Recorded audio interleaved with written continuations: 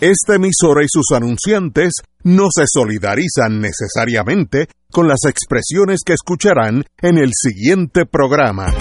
Son las 5 de la tarde, hora de escuchar Fuego Cruzado, el programa de más credibilidad en la radio puertorriqueña, en las voces de Ignacio Rivera, Néstor Duprey y sus panelistas invitados, con su discusión política dinámica e incisiva de los acontecimientos más importantes del momento. Fuego Cruzado comienza ahora.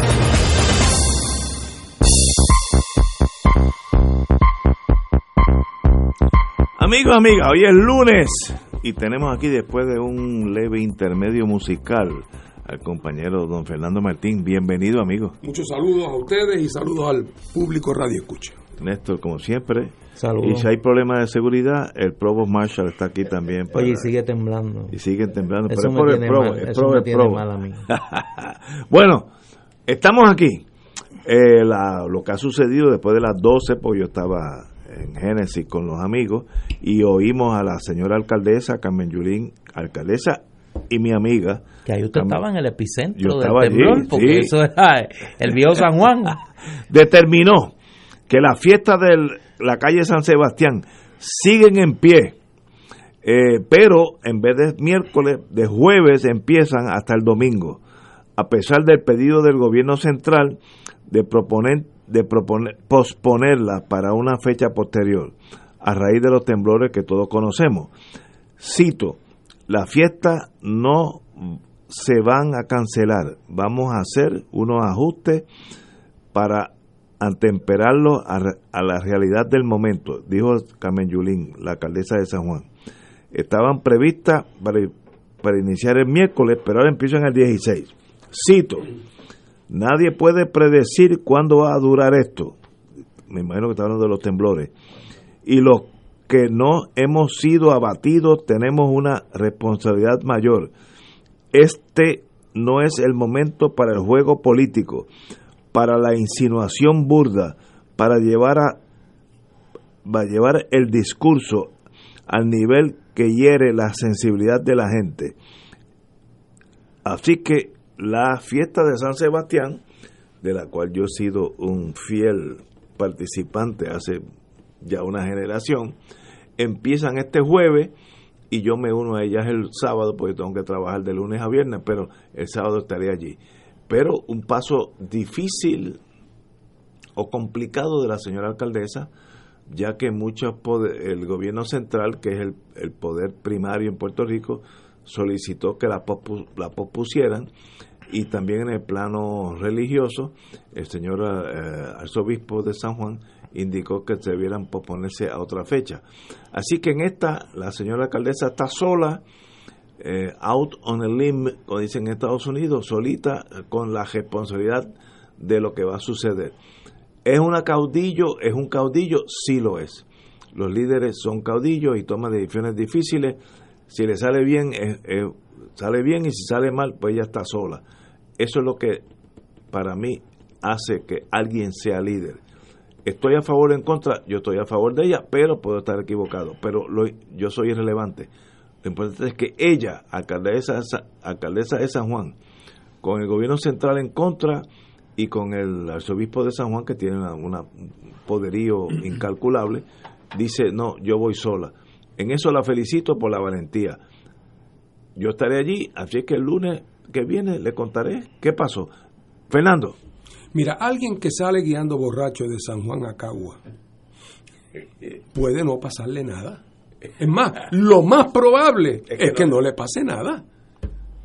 Ahora, eso quiere decir que si llega a Cagua, esa persona queda reivindicada por su valentía.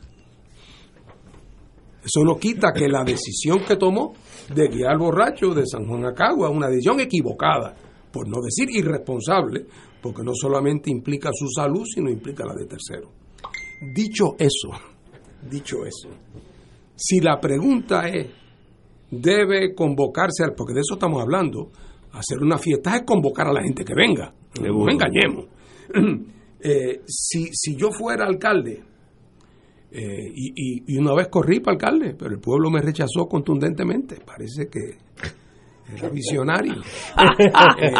Y si yo fuera alcalde y tuviera ese dilema, yo haría lo siguiente. En primer lugar, me daría cuenta que esto es una pregunta que requiere una contestación pericial, ¿verdad?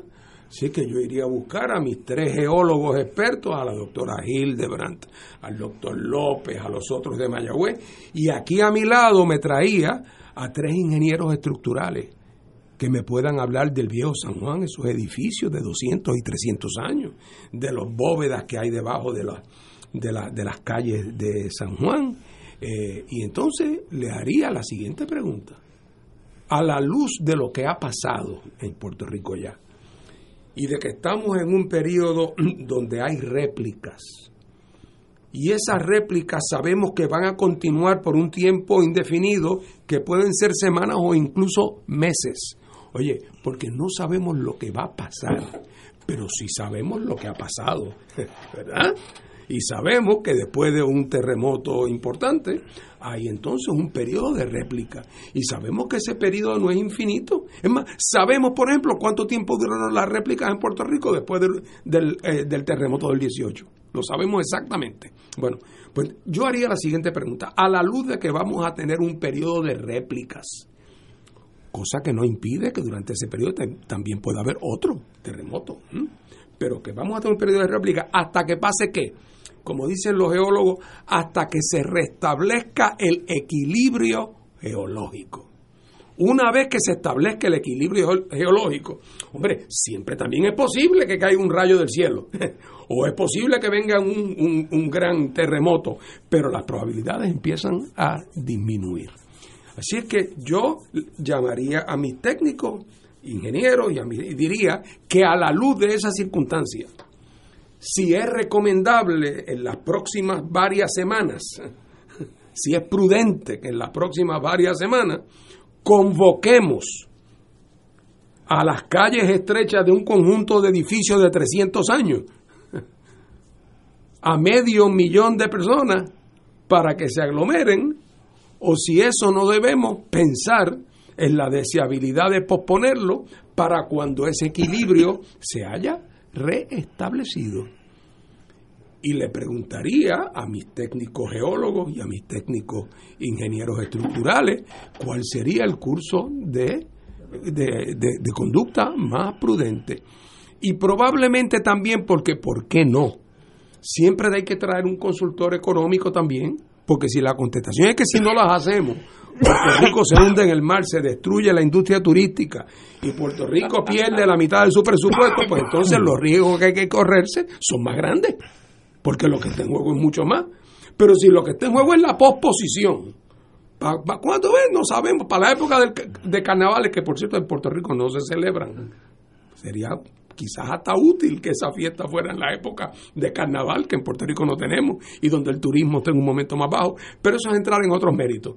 Y yo le preguntaría a mis 6 técnicos cuál es el curso de acción más prudente a la luz de esas circunstancias. Y si de los 6 me dicen, ¡ay bendito, llame a esa fiesta! Pues la llamo. Porque me dicen, no, todos esos cálculos no tienen ninguna importancia. Ah, bueno, pues muy bien. Pero si me dicen que hay más probabilidades que menos de que pueda pasar algo mientras todavía no se ha logrado ese estatus de equilibrio, pues muy bien, ya para mí no hay más nada que hablar. Compañero don Néstor. Mira, esta decisión que tenía que tomar la alcaldesa era una decisión donde no podía ganar. Cualquiera de las dos decisiones tenía serias consecuencias. Posponer la fiesta iba a representar un serio golpe económico por el momento para no solo el comercio del viejo San Juan, sino toda una actividad económica que gira en torno a las fiestas de la calle San Sebastián, artesanos, artistas, demás. El mantener la fiesta implicaba abrirse al juicio de que es una actitud temeraria, de que la misma no corresponde a lo que indican los expertos En ese sentido, pues Fernando apunta a una consulta que yo espero que Carmen Yulín haya hecho con los geomorfólogos y los que saben de este tema.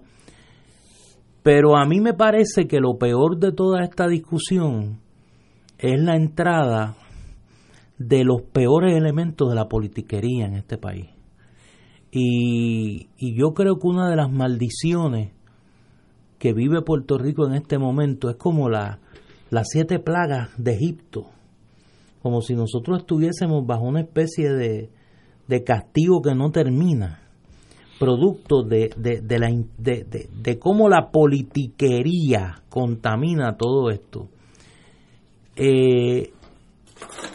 Hay un evento que para mí era el ejemplo de lo que se podía hacer en una situación como esta. En octubre de 1989 se celebraba el tercer juego de la Serie Mundial entre los Gigantes de San Francisco y los Atléticos de Oakland. ¿Y a mitad de juego un terremoto? No, a mitad de juego no. Cuando iba a comenzar el juego, hubo un terremoto de 6.9 en la escala Richter. Que tumbó puentes. Un poquito mayor, un chispitín más grande que el de aquí, pero no mucho más grande. En aquel momento era inconcebible pensar la suspensión de la Serie Mundial. Y la Serie Mundial se pospuso 10 días. Por 10 días se esperó. Una vez se tuvo claro, no solo por Major League, por las autoridades, de que aunque iban a haber réplicas, esas réplicas no amenazaban, en términos de el porciento de probabilidad, la celebración de los juegos, y una vez corregidos los daños que sufrió el estadio en ese juego, pues se continuó la Serie Mundial. La vida continúa a pesar de una actividad sismológica continua. Ahora uno tiene que tener un mínimo de prudencia. Yo soy muy honesto, yo ni la voy a criticar ni la voy a felicitar. Ahora, yo llamo la atención a lo siguiente. Bien difícil va a ser para este pueblo enfrentar los serios cambios que tenemos que introducir a nuestra cotidianidad si nosotros seguimos adictos a la politiquería.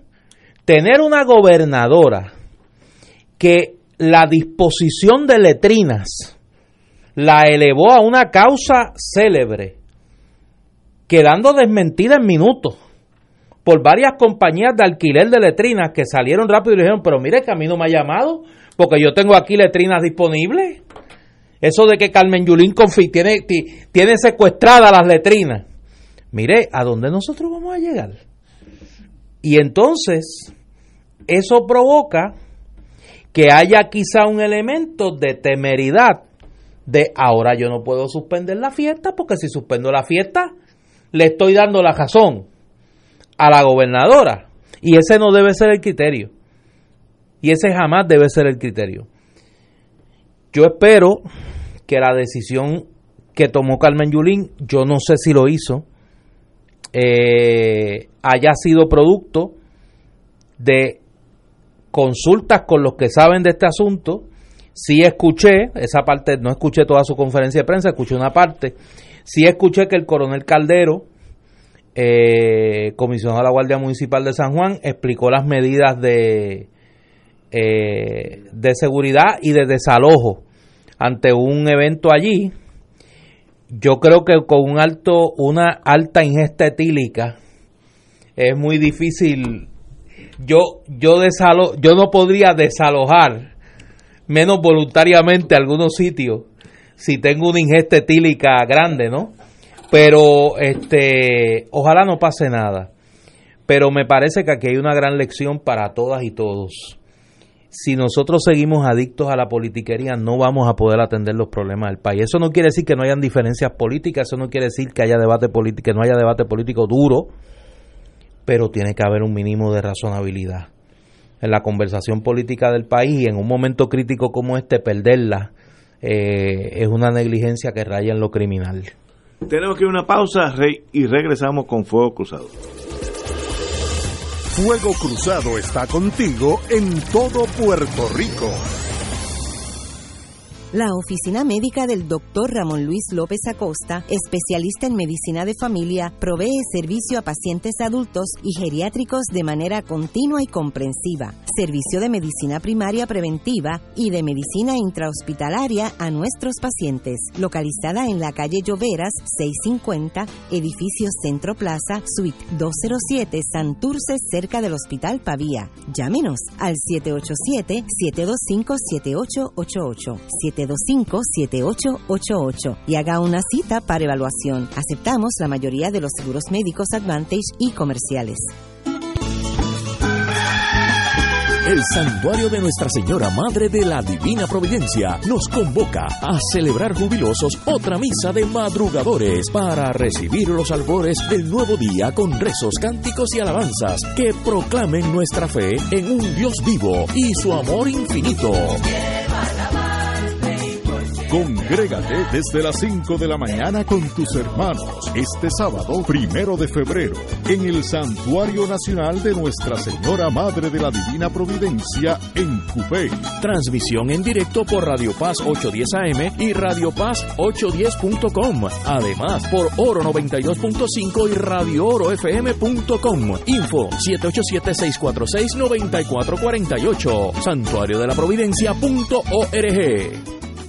Se acerca la temporada de pago de contribución sobre ingresos, el famoso Tax Season. En RJBB and Associates te asesoramos para que al crear tu cuenta IRA tengas la mejor IRA del mercado. Así obtendrás la deducción contributiva que te permite la ley con el instrumento financiero de mejor rendimiento del mercado con garantía de principal. No lo dejes para el 15 de abril. Llámanos para cita y orientación al 787-691-2899 o al 505-1891, proveyendo tranquilidad, transfiriendo tu riesgo. 787-691-2899 o 505-1891. 2.6 millones de autos en Puerto Rico, algunos de ellos con desperfectos.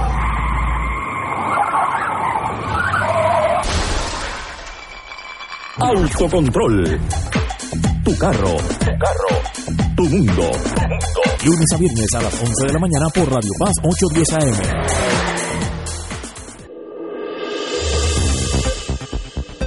Y ahora continúa Fuego Cruzado.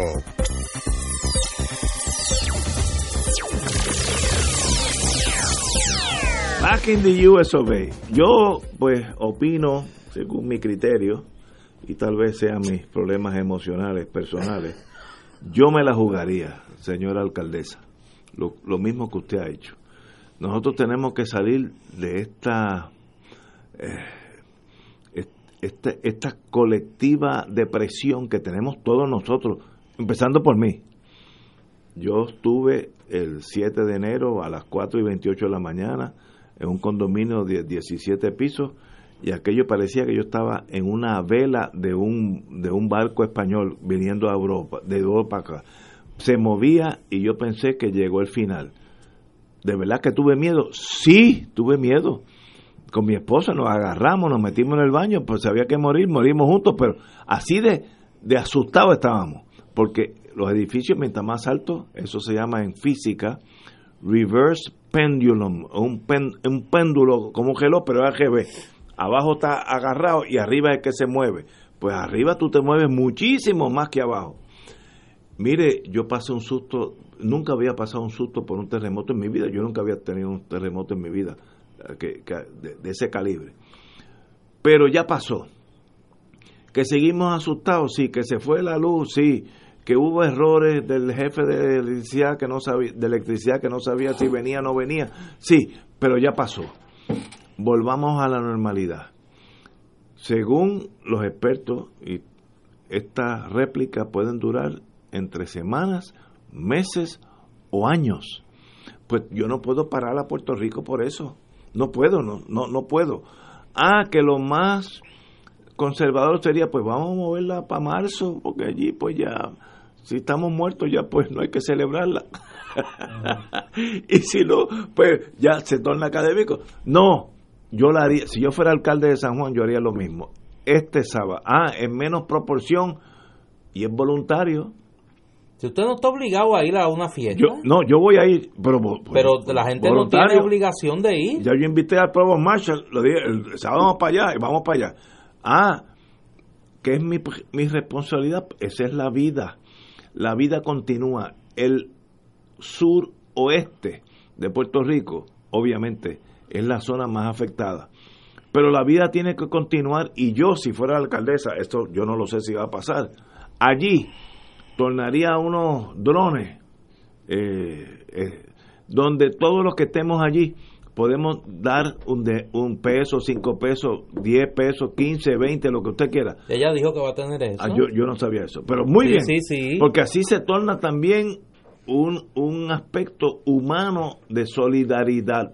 Y anunció que se está abriendo el Coliseíto Pedrín Zorrilla como refugio para los afectados en la región sur.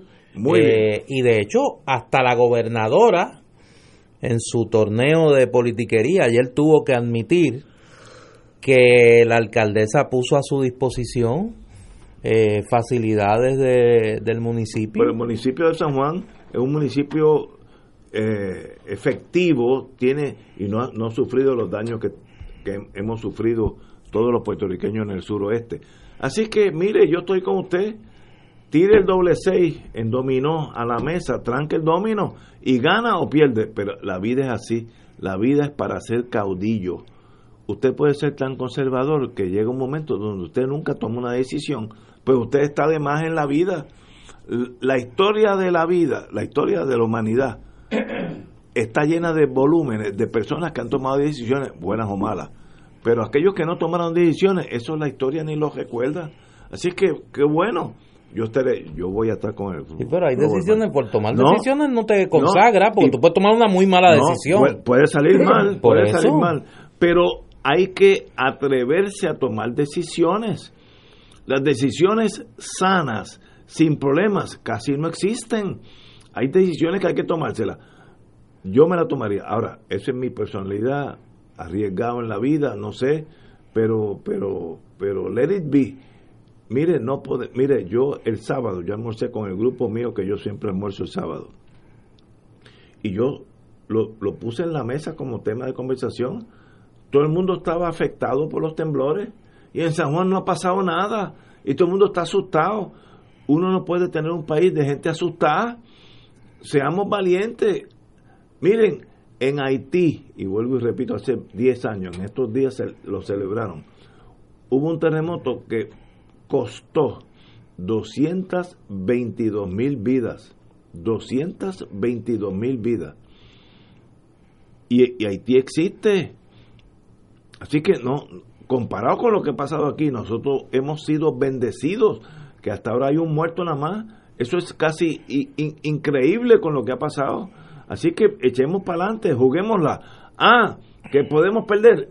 La vida es para ganar o perder, no es para no hacer nada. Esa es mi posición muy personal, y estoy con la alcaldesa. Me puedo equivocar con ella, pero let it be. Fernando. Mira, como ya ella tomó su decisión, ¿verdad? Por lo que valga. Y ella es la alcaldesa.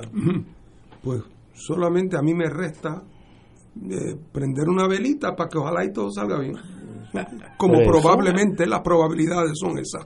Dios quiera que no pierda su apuesta. ¿Tú sabes cuál es el problema? Perdón. Y lo segundo es que, otra vez, lo que se ha dicho, aquí nadie está obligado, porque si fuera una comparecencia compulsoria sería mucho más grave la situación. Aquí la persona que no se sienta cómoda, pues con no ir tiene. Así es que ya veremos.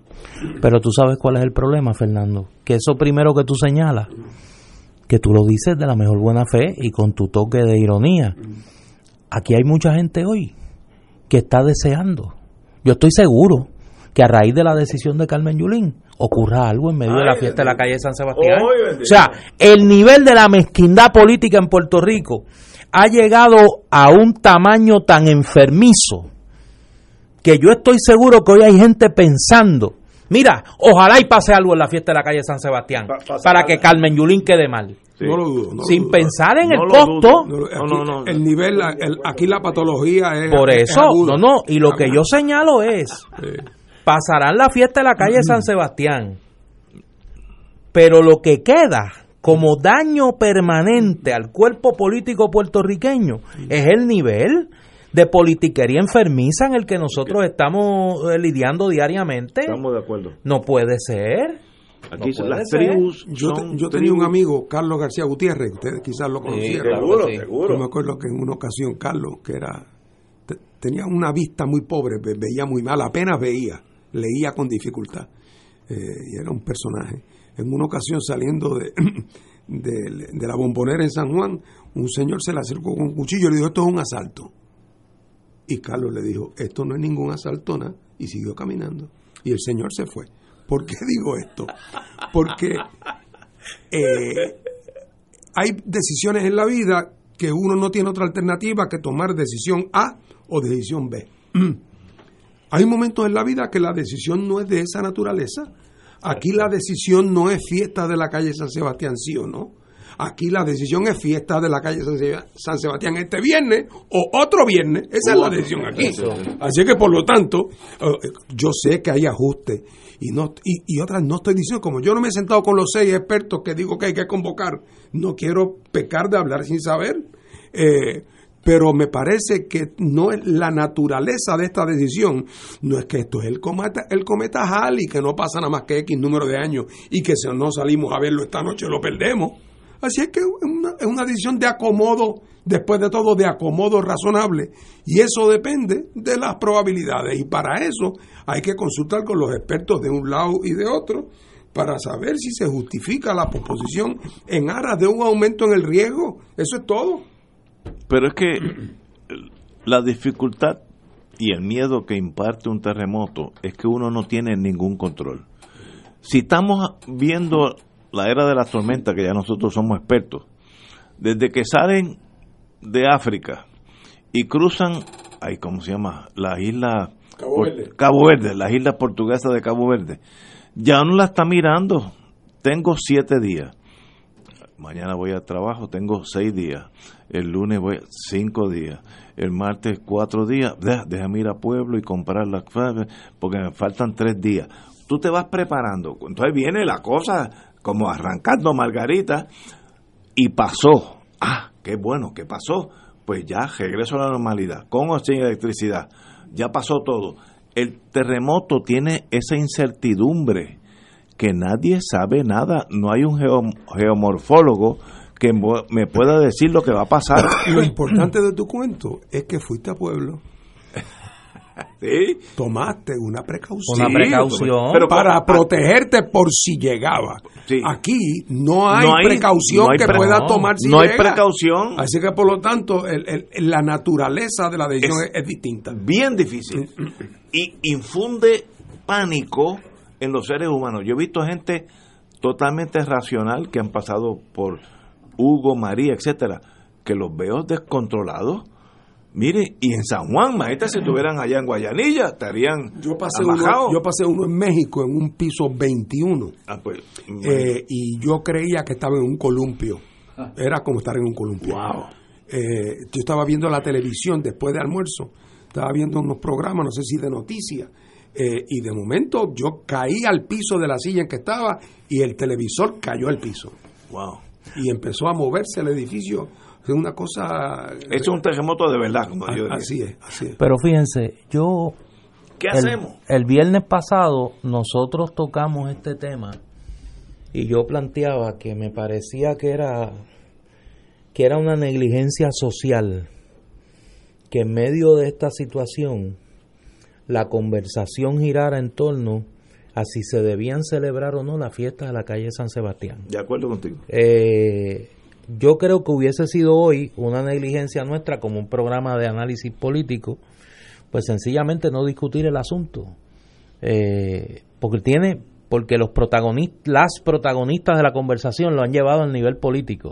O sea, es una realidad. Ahora, yo creo que hay unos asuntos aquí que no se han discutido lo suficiente, y yo por lo menos lo quisiera traer a la mesa, porque me parece que apuntan a una situación muy grave por un lado, y por el otro lado hasta cierto punto esperanzadora. Aquí han ocurrido dos eventos que han pasado prácticamente desapercibidos. Número uno, la información que comienza a circular de que la administración Trump en efecto se propone declarar a Puerto Rico en estado de emergencia, pero que estaría colocando un tope a la ayuda que le brindaría a Puerto Rico de $5 millones. No dije billones, millones de dólares. Y lo segundo, las semejanzas peligrosas que uno comienza a ver de las actitudes y la, entre comillas, respuesta del gobierno, que es poca o ninguna, a lo que está pasando en la región suroeste del país. La actitud de la gobernadora, que ayer rayaba en la soberbia, prácticamente descontando cualquier crítica que se le haga a su gestión, pero a contrario censo, por eso decía que tenía un elemento negativo, pero a la vez esperanzador, la demostración y movilización espontánea de este pueblo. Este fin de semana, quien sacó la cara por la región suroeste del país fueron los puertorriqueños y las puertorriqueñas de a pie, no fue el gobierno. No fue el gobierno. Desde ciudadanos en su carácter individual, hasta empresas, hasta grupos de la sociedad civil, provocaron un tapón en el expreso para Ponce, bajando con ayuda a las comunidades afectadas, y el gobierno no ha sido capaz ni de tomar la decisión de si reubica o no a esas personas. Y lo traigo porque me parece que eso va a aumentar, y yo no dudaría de que aquí haya un intento de que la conversación político-social del país gire en torno a la trivia, a lo que yo llamo la mosca, a que hablemos de si la fiesta de la calle San Sebastián se deben celebrar o no, si la Serie del Caribe se debe celebrar o no, si los conciertos del Choliseo se deben posponer, si las letrinas están o no están, y que los problemas de fondo que deterioran más la confianza, que es cero, del gobierno en sus instituciones, siguen en aumento. Y en este caso en particular, la falta de acción de la gobernadora, que ha tomado la decisión, creyendo que nos toma a todos el pelo, de mover el Co-Entertainment Center del norte al sur, y lo ha escondido allá en Ponce. Pero parece que en Ponce están pasando las mismas cosas que pasaban acá en el centro de convenciones Pedro Rosselló. Lo traigo porque me parece que, ahora digo yo, en las placas tectónicas políticas nuestras se están moviendo las cosas, y que hay una gente que pretende mantener la conversación en lo trivial, cuando creo que reacciones profundas a la inacción gubernamental y manifestaciones claras de falta de competencia del gobierno para entender en esta crisis similares o peores a las de la administración Rosselló cuando los huracanes Irma y María están pasando, y no se están conversando quizá con la intensidad que se deberían conversar. Tenemos que ir a una pausa, amigos, regresamos con Fuego Cruzado. Fuego Cruzado está contigo en todo Puerto Rico. En la calle Eloísa, en Punta Las Marías, se encuentra el restaurante Mar del Caribe, con un ambiente acogedor y cómodas facilidades. Nuestro sabroso menú consta de mariscos, comida criolla e internacional. Pruebe nuestro delicioso mofongo de yuca relleno de churrasco. Restaurante Mar del Caribe, la Casa de la Paella, $17.95 por persona. Amplio salón de actividades para su fiesta navideña, familiar o corporativa. Ofrecemos vale parking gratis. Restaurante Mar del Caribe, calle Eloísa, Punta Las Marías, 787-545-5025. Cáritas de Puerto Rico está aceptando donaciones para ayudar a los damnificados del terremoto en el sur de Puerto Rico. Puede enviar su donativo por ATH móvil en el renglón de donar a Cáritas PR, por PayPal en la página web caritaspr.net, por donativos por correo a la dirección Cáritas de Puerto Rico, P.O. Box 8812, San Juan, Puerto Rico 00910-0812. También se puede donar por tarjetas de crédito Visa y Mastercard llamando al 787-349-53. Sigamos orando mucho por nuestro país.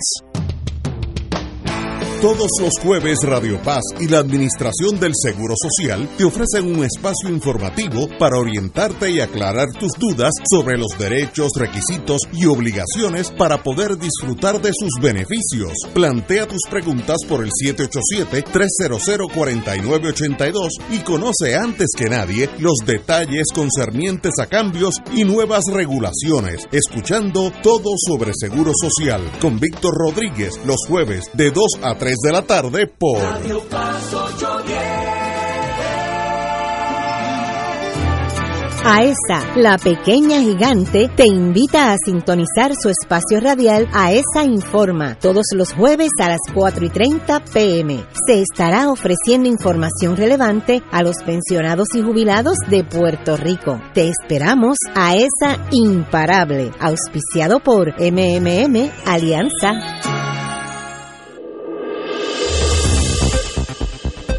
Y ahora continúa Fuego Cruzado.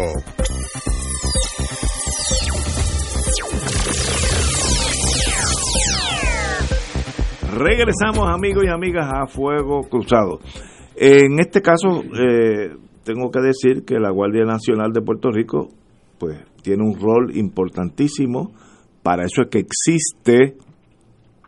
Tienen unas carpas gigantescas donde yo he estado guarecido cuando estaba en ese mundo hace muchos años, pero esas carpas tienen que estar dando bandazos por ahí, y para eso está la Guardia Nacional. Y ellos tienen unos catres que se abren, de esos catres, yo le llamo médicos, también de esa tela militar, que pueden ayudar mucho. Yo creo que ya eso comenzó. Si no ha comenzado, pues una negligencia de la gobernadora. Ahora, ¿qué hacemos? Mire, lo peor en estos casos es no tomar decisiones. Y estoy hablando ahora de la gobernadora. La gobernadora, a diferencia de los brothers en María, que pasó un mes sin que tomaran una decisión, yo creo que la gobernadora ha manejado esta crisis dentro de los parámetros de lo que puede un ser humano contra la naturaleza lo mejor posible. Se ha reunido con los alcaldes afectados, le ha dado dinero efectivo, creo que 2 millones a cada de los alcaldes principales. Mire, y tranquilidad. Una de las cosas, y ahora viene la cuestión emotiva mía, que más yo agradezco de la señora gobernadora, que no ha salido en ningún momento con esos jaquetcitos que se ponían por varios gobiernos, no solamente los brothers y Rosellito, que decía pues FEMA o policía, no Fortuño, sé. Fortuño era loco con los jackets. Oye, le gustaban los jackets, como si ponerse un jacket. Le gustaban los jackets también. Como si tú te pusieras un jacket y solucionaras los problemas. Los problemas no se solucionan con un jacket azulito bonito que diga tu nombre. Y en eso la gobernadora es más adulta, más calmada, y yo creo que ha hecho un excelente trabajo. Ahora viene the romantic in me. Los líderes Estamos preparados. Sí, estamos listos. Zumbe, que estoy sentadito aquí. Dale. Los líderes de los partidos mayoritarios. El señor Batia del Partido Popular y el señor Pierluisi del Partido Popular. Del Partido Nuevo, perdón, me excusan. Bueno.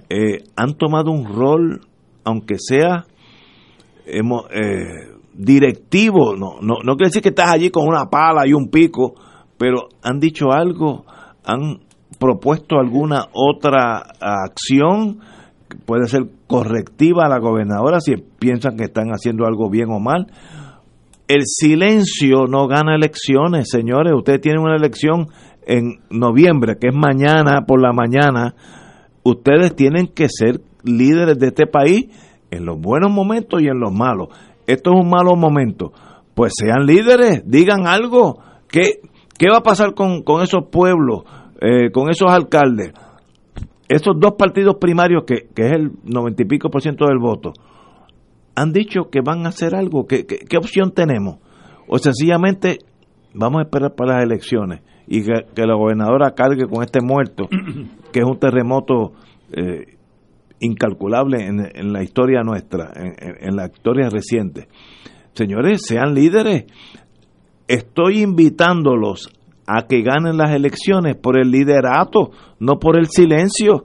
Y yo no sé qué ha pasado, qué han dicho esos dos líderes, ya sea Pierluisi, que es del PNP, o Batia, que es del Partido Popular. ¿Qué han dicho en la última semana? Díganme, ¿dónde están? ¿Qué han dicho? El silencio para mí no gana elecciones. Tal vez el problema sea yo, y si es así, pues me excuso, yo no tengo problema con mi ego. Pero qué tragedia una nación sin líderes. Compañero don Fernando Martín. Bueno, yo por lo que valga quiero decir que las figuras que son los candidatos principales del Partido Independentista han estado estos días muy activos en una operación dirigida desde el partido para tratar de recolectar y llevar suministro, y lo hacemos de tal manera que se sepa, que sea evidente, que la mano izquierda no sepa lo que hace la derecha, porque no queremos que nadie vaya a pensar que uno quiere hacer capital político de lo que es una obligación cristiana o ciudadana. Así es que, además, está aquella vieja consigna de que bastante ayuda el que no estorba en circunstancias de esta naturaleza. Muy bien. Bueno, así es que si Pierluisi y Batia han estado discretos, pues no les queda mal la discreción, creo yo. Bueno, pero cuando tú dijiste que ibas a mostrar tu lado romántico, Ignacio, yo pensé que ya lo habías hecho en la declaración que habías hecho antes, cuando dijiste, bueno, ahí está la Guardia Nacional, que para eso es que existe, bueno, y la Autoridad de Transporte Marítimo existe para llevar gente a Vieques, el Departamento de Educación existe para proveer educación, el Departamento de Salud para curar, carreteras para arreglar la carretera. O sea, no te dejes llevar por el nombre de las organizaciones. O sea, aquí la capacidad del gobierno de Puerto Rico para poder atender situaciones de alguna complejidad es casi inexistente. Yo no quiero que nadie me malentienda lo que voy a decir ahora. ¿Cuántas personas en Puerto Rico están en este momento viviendo fuera de sus hogares?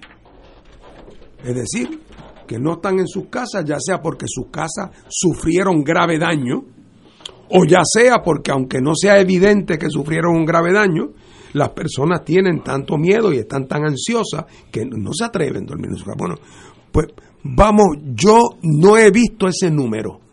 He visto a veces los totales de los campamentos, pero a veces aparecen unos números, a veces aparecen otros, pero tengo la impresión de que estamos hablando de que no creo que lleguen a 10,000 familias en todo. No, estoy seguro que no. Bueno, por lo tanto, uno se pregunta, para un gobierno que tiene un presupuesto consolidado de más de 25,000 millones de dólares, que tiene 80 alcaldes, que todos esos alcaldes tienen carros, tienen camiones, tienen diggers, en todos sitios hay lugares. Fíjate que esto no ocurre en el medio del invierno en Finlandia, o sea que no es que tú digas se nos mueren de frío esta noche. O sea que tú pensarías que esa primera reacción gubernamental de poder proveer los elementos más básicos para una población que, vista en el conjunto de Puerto Rico, es un número muy pequeño.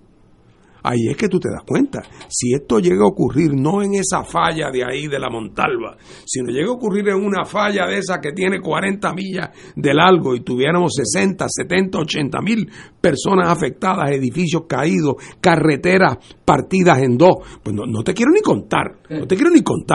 Así que lo que ha ocurrido está dentro de lo que en papel parecería ser relativamente manejable para un gobierno con buen tiempo, con la infraestructura fundamentalmente intacta, salvo 72 horas con ciertas dificultades de luz eléctrica, pero que no pasaron de ser 72 horas, pues uno pensaría que el gobierno de Puerto Rico tendría unos planes mínimos que permitirían proveerle las necesidades fundamentales a 10.000 personas, 1.500 en Guayanilla, 1.000 en Yauco, 1.000 en Peñuela. 2.000. Manejable. O sea, manejable. Tenemos el espacio, tenemos los recursos, las facilidades, los expertos.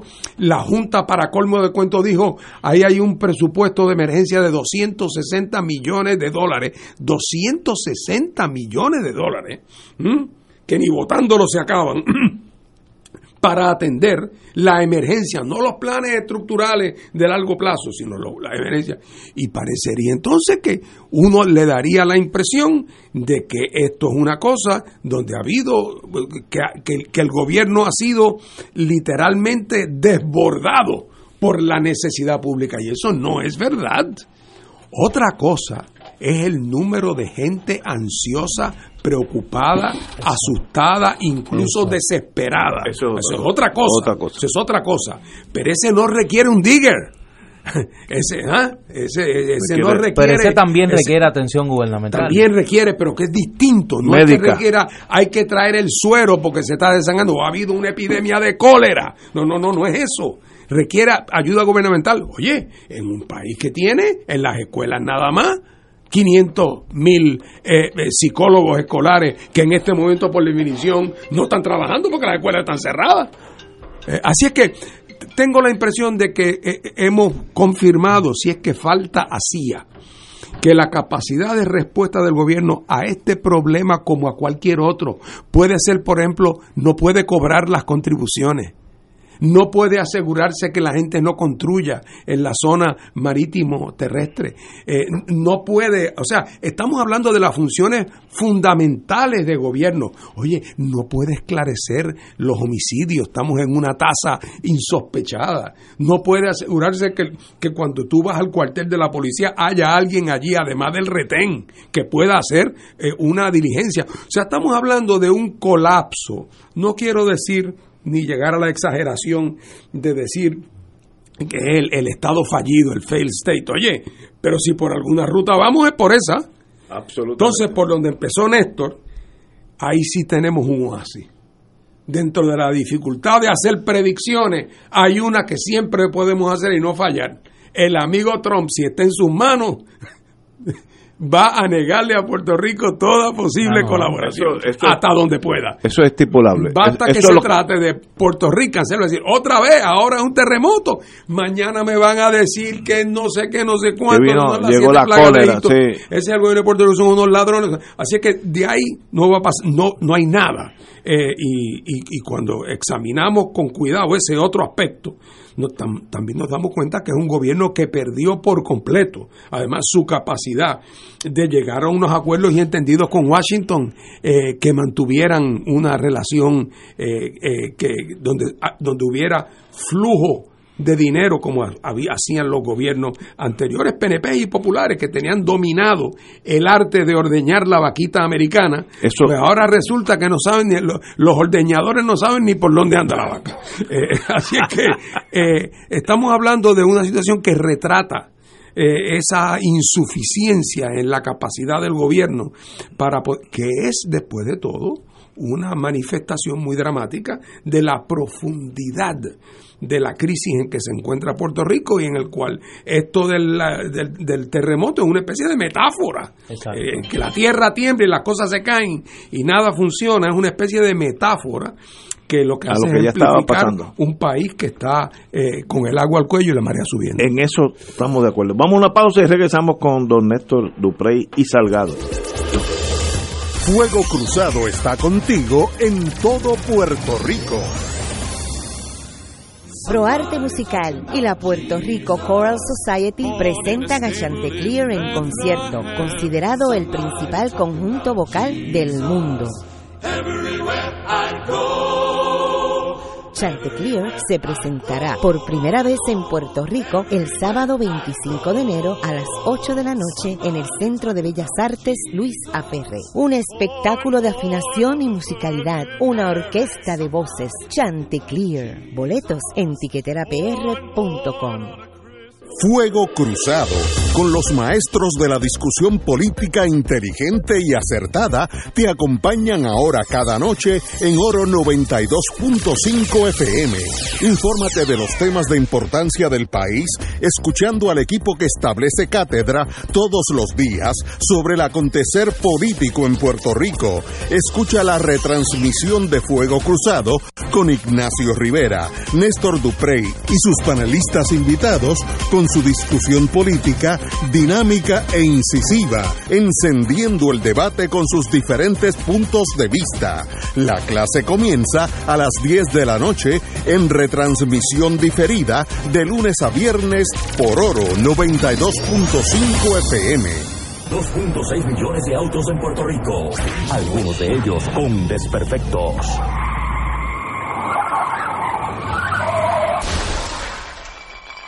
Autocontrol. Tu carro. Tu mundo. Lunes a viernes a las 11 de la mañana por Radio Paz 810 AM.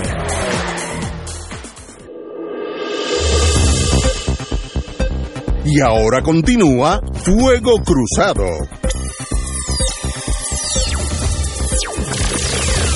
Regresamos, Boys and Girls de 6 menos 10. Vamos con el compañero don Néstor Duprey. ¿Qué está pasando? ¿Qué podemos hacer? ¿Dónde está el mundo político? Yo discrepo de ti dramáticamente en la exhortación que tú haces al liderato político a que haga acto de presencia allí. Yo creo que lo han estado haciendo. La información que yo tengo es que, como señala Fernando, voluntarios del Partido Independentista estuvieron allí en el fin de semana. Del Movimiento Victoria Ciudadana, nosotros enviamos voluntarios y ayuda a las áreas afectadas. Tomamos la decisión de, como dice el pasaje del Evangelio, que la mano izquierda no supiera lo que hace la mano derecha, porque la solidaridad no es para pregonarla, es para practicarla. Me consta que otros dirigentes políticos de otros partidos han hecho lo propio, no han tenido la falta de sensibilidad que tuvo Pedro Pierluisi, que fue de los primeros en ir allí, pero fue con fotógrafos, fue con todo su entourage de campaña en un obvio operativo de relaciones públicas y de burda manipulación política. Y el caso más dramático, que fue lo que discutimos aquí el viernes, de las bolsas de ayuda de la comisionada residente y el alcalde de Bayamón, que luego que los cogen como al nene, con las manos en la masa, dicen yo no fui, eso fue, allá salió la primera dama de Bayamón diciendo que habían sido unos voluntarios, y la comisionada residente diciendo no, le pusimos los stickers nuestros para asegurarnos que la ayuda llegara. ¿Qué garantiza que tenga un sticker de Jennifer González que la ayuda llegue o no llegue? O sea, que se creen que la gente es idiota con ese tipo de explicación. Y digo esto por lo siguiente. Yo creo que aquí hay que reconocer de una vez y por todas el alto nivel de hastío más que justificado que sienten amplios sectores de este pueblo. Y no se le puede seguir faltando el respeto a la gente con estos operativos burdos de manipulación política. Y en ese sentido, a mí me parece que la prudencia obliga a que las gestiones de solidaridad no deben ser burdamente manipuladas para propósitos políticos o electorales. Y en ese sentido, pues me parece que para fortuna de este pueblo, la inmensa mayoría del liderato político que ha hecho acto de presencia este fin de semana en la región suroeste del país lo ha hecho de manera muy discreta, llevando su ayuda. Repito, a mí me consta que ha sido así, y han dejado que el protagonismo en esto lo tengan las ciudadanas y ciudadanos, que lo tenga la sociedad civil, que lo tengan los profesionales de la conducta, de la salud, y demás. Hay una información que acaba de llegar y que a mí no me sorprende, porque apunta a lo que hemos dicho del desdén de la administración Trump con Puerto Rico.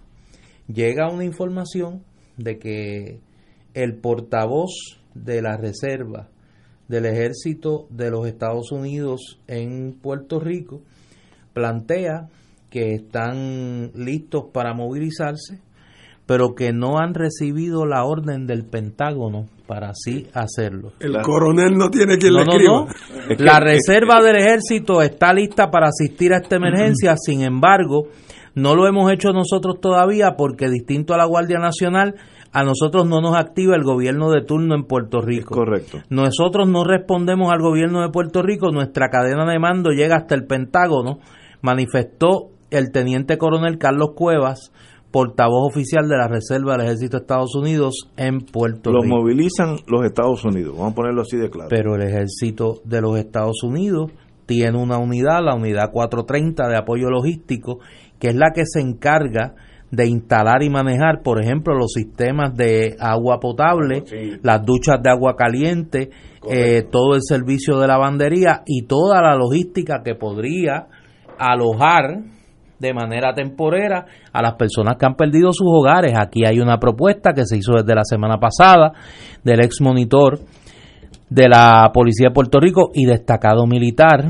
Arnaldo Claudio, de que se abriera Camp Santiago y que se colocaran las personas que habían perdido sus hogares allí. Aquí está el Fuerte Allen también.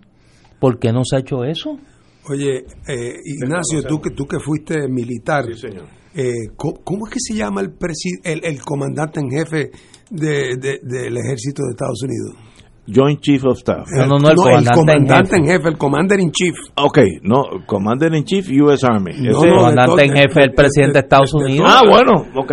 Por encima de eso, está el secretario de Army y por encima o sea Trump. Que si ese le dice a los de aquí que no hagan nada, se acabó. Muy bien. No, eso es así y yo estoy seguro. Quizás es que no se ha enterado, bendito. está muy preocupado. Él está loco por ayudar, pero es que no lo ponen en posición. Yo me acuerdo cuando en Mariel yo trabajaba en Pueblo, y un día llegué a casa, había como un telegrama, pero no forma de telegrama. Yo me acuerdo de esas palabras porque se me grabaron en la mente. You're hereby recalled into active duty, effective ahora mismo. Repórtase a la base más cercana. Y me chupé un mes con Mariel en Cayo Hueso. Pero eso lo hace el presidente de Estados Unidos, eso no lo hace más nadie. Que Trump, sabemos su actitud hacia los latinos. Pues eso prueba esto. La Guardia Nacional responde a la gobernadora y la gobernadora es la que la moviliza. Ahora tiene muchísimo menos recursos que el gobierno federal. Esa es la incógnita, la tragedia donde Puerto Rico se encuentra ahora. Una presidencia antipuertorriqueña, que eso nunca, yo no creo que se ha dado en la historia de Puerto Rico y sufriremos hasta que un día jalemos el gatillo de un lado o del otro. Yo solamente enmendaría lo que tú dijiste, un presidente abiertamente antipuertorriqueño, porque los otros han mantenido al país en el coloniaje por 100 años. Pero suave. Pero han guardado la forma. Sí, han guardado la forma. Y quizás era por cariño, ¿verdad? Exacto. Sí, que es cariño. Ay, Dios mío. Señores, vamos a ir a una pausa y regresamos con Fuego Cruzado ya mismo. Fuego Cruzado está contigo en todo Puerto Rico.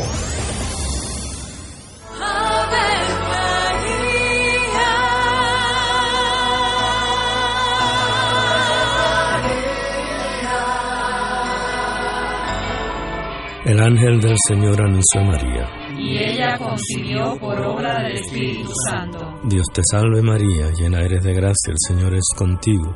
Bendita tú eres entre todas las mujeres, y bendito es el fruto de tu vientre, Jesús. Santa María, Madre de Dios, ruega por nosotros pecadores, ahora y en la hora de nuestra muerte. Amén. He aquí la esclava del Señor. Hágase en mí según tu palabra. Dios te salve María, llena eres de gracia, el Señor es contigo. Bendita tú eres entre todas las mujeres, y bendito es el fruto de tu vientre, Jesús. Santa María, Madre de Dios, ruega por nosotros pecadores, ahora y en la hora de nuestra muerte. Amén. Y el Verbo se hizo carne. Y habitó entre nosotros. Dios te salve María, llena eres de gracia, el Señor es contigo.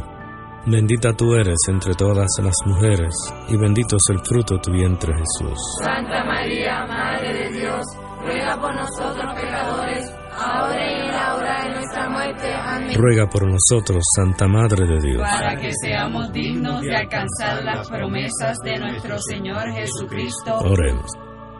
Derrama, Señor, tu gracia sobre nosotros, que por el anuncio del ángel hemos conocido la encarnación de tu Hijo, para que lleguemos por su pasión y su cruz a la gloria de la resurrección, por Jesucristo nuestro Señor. Amén. Gloria al Padre, al Hijo y al Espíritu Santo. Como era en un principio, ahora y siempre, por los siglos de los siglos. Amén. Ser rotario es dar de sí, con amplitud, sin anhelo de recompensa del cielo, antes de pensar en sí. Mensaje del Club Rotario de Río Piedras. Aquí la llama se enciende cada tarde a las 5 porque escuchas Radio Paz 810 AM, WKBM San Juan y retransmite en diferido WOROFM Corozal San Juan, la casa de Fuego Cruzado, el programa de más credibilidad en la radio puertorriqueña.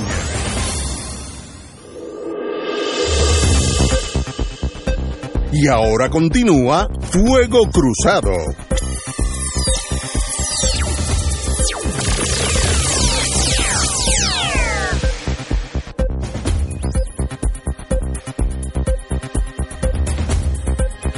Amigos y amigas, regresamos a Fuego Cruzado. Hay una noticia aquí que está saliendo ahora.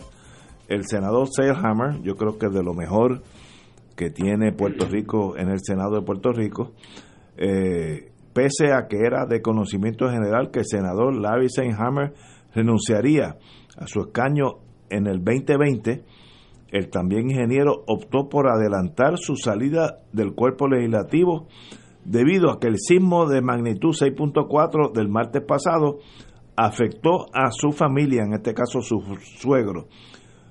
Lo que mayor peso aguarda para terminar de forma adelantada mi función legislativa es la situación que atraviesa mi esposa con sus adorados padres que residen en Ponce, ambos bastante mayores de edad, requieren la atención diaria de mi esposa. Ante esta situación es apremiante mi presencia, asistencia y cooperación. Eda y mi suegro no merecen menos, indicó el señor senador. Yo creo que, antes que todo, el senador Selhammer es de lo mejor que tiene el Senado en este momento en Puerto Rico, una persona muy seria, ingeniero de profesión, ha estado aquí en Fuego Cruzado, una persona digna que merece el apoyo y la admiración de todos nosotros. Él dijo ya que no regresaba al Senado, lo cual me imagino es su frustración en ese mundo, pero ahora dice, no puedo ni eso, porque tengo que atender mi familia. Pues muy bien, por Larry Selhammer. Y una pena que el mundo político no tiene espacio para más personas como Larry Selhammer. Compañero. Bueno, pues para mí, claro, primera noticia también.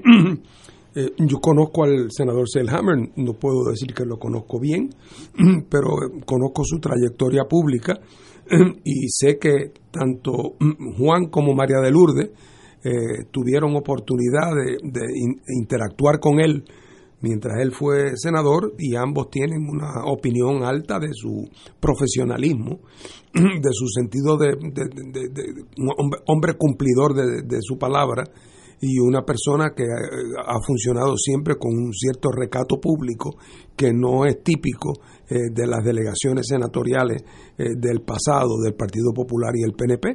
Así que sin duda es una pérdida para el Senado, y ya vemos cómo la contabilidad de los daños de este sismo se va expandiendo a otras categorías. Buen punto. Compañero, don Néstor. Bueno, es una renuncia que se había comentado ya antes de finalizar el año que venía. Yo creo que ahí se acumularon varias frustraciones de Larry. Primero, no era un secreto que Larry Selhammer aspiraba a la alcaldía de Ponce, y esa aspiración cada vez se veía más lejana por la permanencia en el puesto de Mayita Meléndez y el aparente respaldo que ésta tiene del liderato central del PNP. Lo segundo, recordemos que en un momento dado se mencionó a Larry Selhammer también como un potencial candidato para la Secretaría de Estado, y también eso se quedó en nada, aparentemente porque fue vetado por algunos en el liderato del PNP. Y lo tercero, las alegaciones que se hicieron sobre los contratos de su hijo, que se habían señalado que tenía una cantidad bastante considerable de contratos gubernamentales, y me parece que todo eso se acumuló para crear un alto nivel de frustración en él, que provoca esta renuncia. Larry Selhammer se distinguió en ese mundo fanático que es el liderato del PNP por ser una persona que tendía a consensos, tendía a buscar soluciones mucho más amplias que las colindancias estrictas del PNP, y por eso pues me parece que su pérdida es sensible, pero me parece que es producto de una persona que ya no encontraba espacio político en su colectividad para poder crecer y continuar aportándole al país. Yo coincido con ambos de ustedes. Esto es una pérdida para Puerto Rico, una persona noble, ecuánime de espíritu, conciliador, y si se tiene que ir, pues le deja el espacio a la falange, como yo digo cariñosamente, y menos conciliadores y más falange. Así que tendremos, nos hará falta personas como Larry Selhammer, como yo tuve en este programa con él hace 1 o 2 años. Sí, muy bueno. Muy buena persona, y una persona seria, calculable, ¿sabe? Calculadora, sin emociones, en el sentido tribal. Calculadora en el buen sentido. Sí, calculadora en el sentido de que analiza todo y tiene un toque de amistad y de cariño. Excelente ser humano. Regresa a su mundo, ya había dicho que no continuaba en la política, lo cual es entendible para casi todos los seres humanos, pero adelantó su fecha, ya que indicó que no tiene unos problemas familiares inmediatos por el terremoto que tiene que atender. Así que le deseamos lo mejor al distinguido ingeniero y senador Larry Selhammer. Larry, perdón. Bueno, estamos reconectando Ecoeléctrica, así que no. En estos días, hoy por la mañana, indicó Energía Eléctrica que casi todo el mundo tiene electricidad. Esto a diferencia marcada de María, donde nos chupamos, por lo menos yo en mi caso específico, tuve 2 meses y yo no vivo entre Jayuya y Adjunta, yo vivo ahí en Puerto Tierra. Yo estuve 2 meses sin electricidad.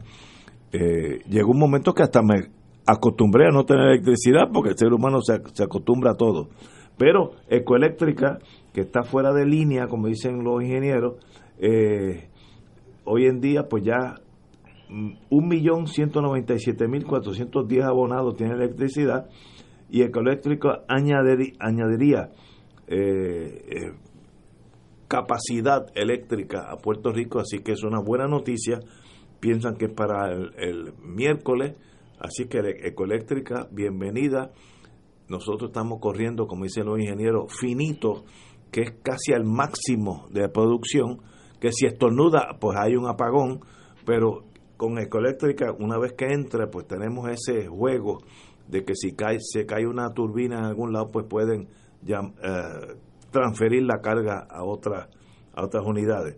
Buena noticia, y obviamente pues no sucedió tanto como diríamos en María, que no eran las plantas de producción, era la distribución, lo que se dice en inglés Power Delivery Systems. Una vez que tú produces electricidad en Aguirre, ¿cómo llega esa electricidad a tu bombilla en Puerto Tierra?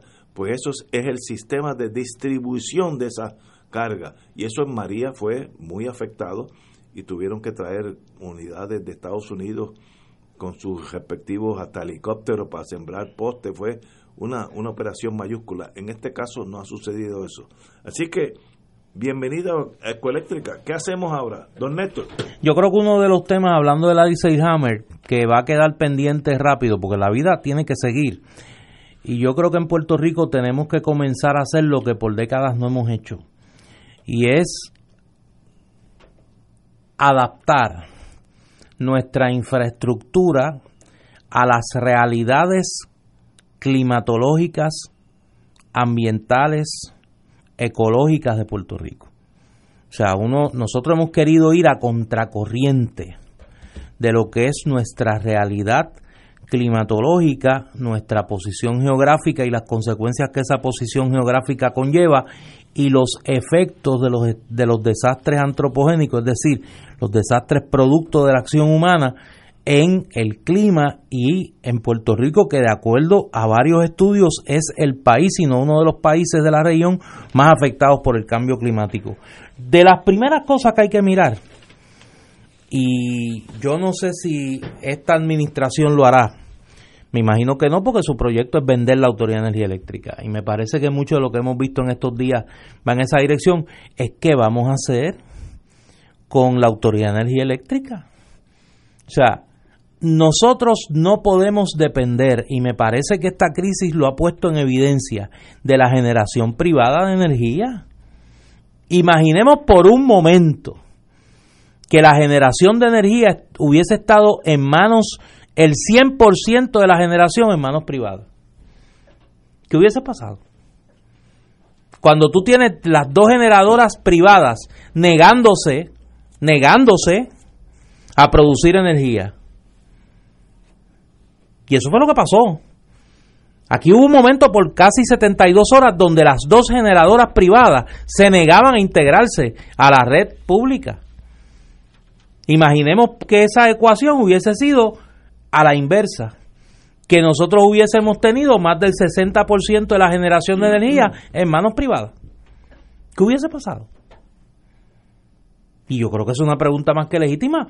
¿Cuánto de la actitud de José Ortiz con la operación de Palo Seco, con la proyección de los daños de Costa Sur, es producto de la idea fanática de José Ortiz de vender la autoridad? Fíjate que en medio de toda esta crisis, la expresión más ufana que ha hecho José Ortiz, la más contenta que hace es, y ya semana que viene tengo noticias sobre la privatización de la Autoridad de Energía Eléctrica. ¿Y a quién le importa eso en este momento? A José Ortiz. A él es al único que le importa. Lo traigo porque es de esos temas que se van a quedar en el tintero si no los mantenemos en la conversación. Igual que el tema de las escuelas, igual que el tema de los edificios en Puerto Rico de actividad multitudinaria, igual que las construcciones en zona marítimo terrestre, todos esos asuntos que por décadas nos han advertido. Mira, para que no tenga que Fernando soplar su propia corneta, en la Cámara de Representantes están muriendo piezas legislativas radicadas por Denis Márquez para atender dos de las situaciones que ahora mismo son problemáticas en el país: el tema de la construcción de las escuelas y el estado de la seguridad, y el tema de las construcciones en zona marítimo terrestre. ¿Qué han hecho con eso? Mira, hoy era el primer día de sesión. ¿Ha habido algún intento de bajar esa legislación por descargue en medio de una emergencia? Cero, porque es que las prioridades de la clase política y las prioridades del país son distintas. Y lo traigo porque como nosotros somos adictos a la inmediatez, cuando pase la emergencia, los terremotos se conviertan en cotidianos y ya no hablemos de ellos, los problemas graves del mal manejo nuestro van a continuar ahí, esperando la próxima tragedia para salir a flote. Compañero don Fernando Martín. Tú ahorita decías, Ignacio, que Carmen Yulín era valiente porque había decidido seguir con la fiesta. Así es. Pero hay un límite a la valentía de Carmen Yulín. ¿Sabe cuál es? Dime. A que no se atreve a comprarle un carro usado a José Ortiz. Yo creo que no hay nadie en Puerto Rico que tenga la valentía de comprarle un carro usado a José Ortiz. Yo la consejería en contra. Sí, el riesgo, ahí sí te digo yo, que el riesgo es, olvídate de la réplica. Ahí lo que viene es un tsunami. Bueno, si es que con este tema de energía eléctrica quiero decir dos cosas. Lo primero, que tienes tú toda la razón, Ignacio, cuando mencionas que en este momento la reserva que tenemos es finita, muy finita. Muy pequeña. Estamos funcionando casi al máximo, ¿verdad? Pero si eso fuera todo, ya sería grave, pero es peor, porque lo que está funcionando está a su vez cogido con imperdible. Es correcto. O sea que la probabilidad sí. de que es alta, y yo cuando leo, por cierto, para mí esto es un trabajo complicado, cada vez que yo trato de seguir la pista a lo que anda pasando, la confusión es total. Ahora vamos a aprender la número 7 de Palo Seco, porque se nos dañó la número 9 de Aguirre, pero gracias a Dios que la de tal otro sitio de Cambalache, que hacía 6 meses que estaba dañada. O sea, aquí de momento aparecen unidades que yo no sabía que existían, y algunas que supuestamente no trabajaban hace 6 meses, las prenden en 12 horas. Esa realidad, eso sigue siendo para mí un misterio bastante arcano, pero de lo que no tengo la más mínima duda es que está cogido con imperdible, como desde estaba, María. Bueno, no, y desde antes de María, desde antes de María. O sea que de María para acá, el dinero que se ha invertido, si es que se ha invertido, ha ido en sustituir un parcho por otro, y el parcho que pusieron después de María ya tiene 2 años de parcho. Entonces, ¿qué va a pasar? Néstor, que también tiene su lado romántico, lo expone y dice, tenemos que ver qué vamos a hacer con la Autoridad de Energía Eléctrica. El qué vamos a hacer puede ser mucha gente. Sí. Parte del problema es que, número 1, de los actores locales, ¿quién es que tiene que ver?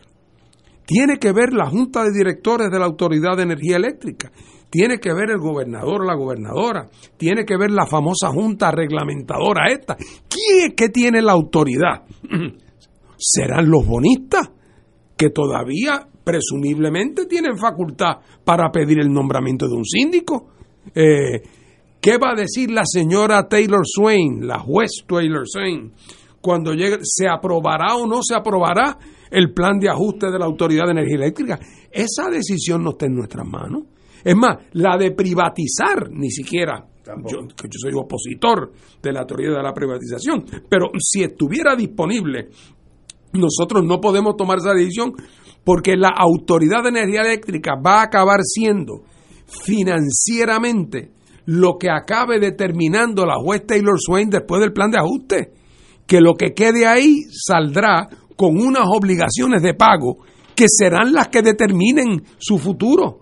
Y cuánto espacio tengamos en Puerto Rico, nuestras autoridades coloniales, para en efecto tomar unas iniciativas que pueden tener el efecto de debilitar a esas fuentes fluviales privadas que pudiera quedar después de Taylor Swain.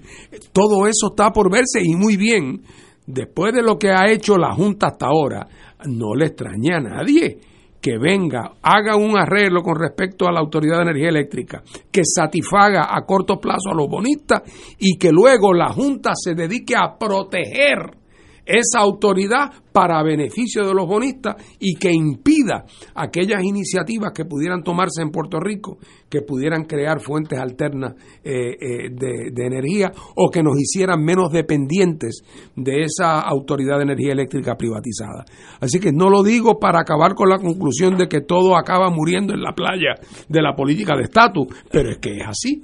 Es que es así. Aquí tenemos un problema de quién tiene la autoridad y para tomar qué decisiones. Y ahí tenemos una doble incertidumbre. La Junta por un lado, y luego la Corte de Quiebra por el otro, con los escenarios que tienen por el frente. En un procedimiento de quiebra, y el proceso de nosotros, aunque se le llama de otra cosa, es básicamente un procedimiento de quiebra. El síndico, que en este caso es la señora juez Taylor Swain, es la que decide todo. Ese es el rey de Castilla.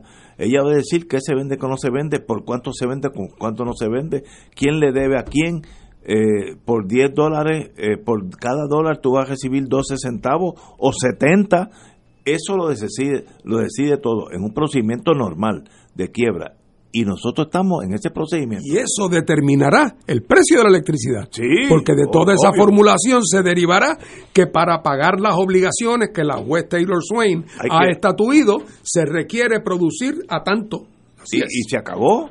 Y si ella lo aprueba, no hay. Ese es el procedimiento de quiebra, en ese que estamos.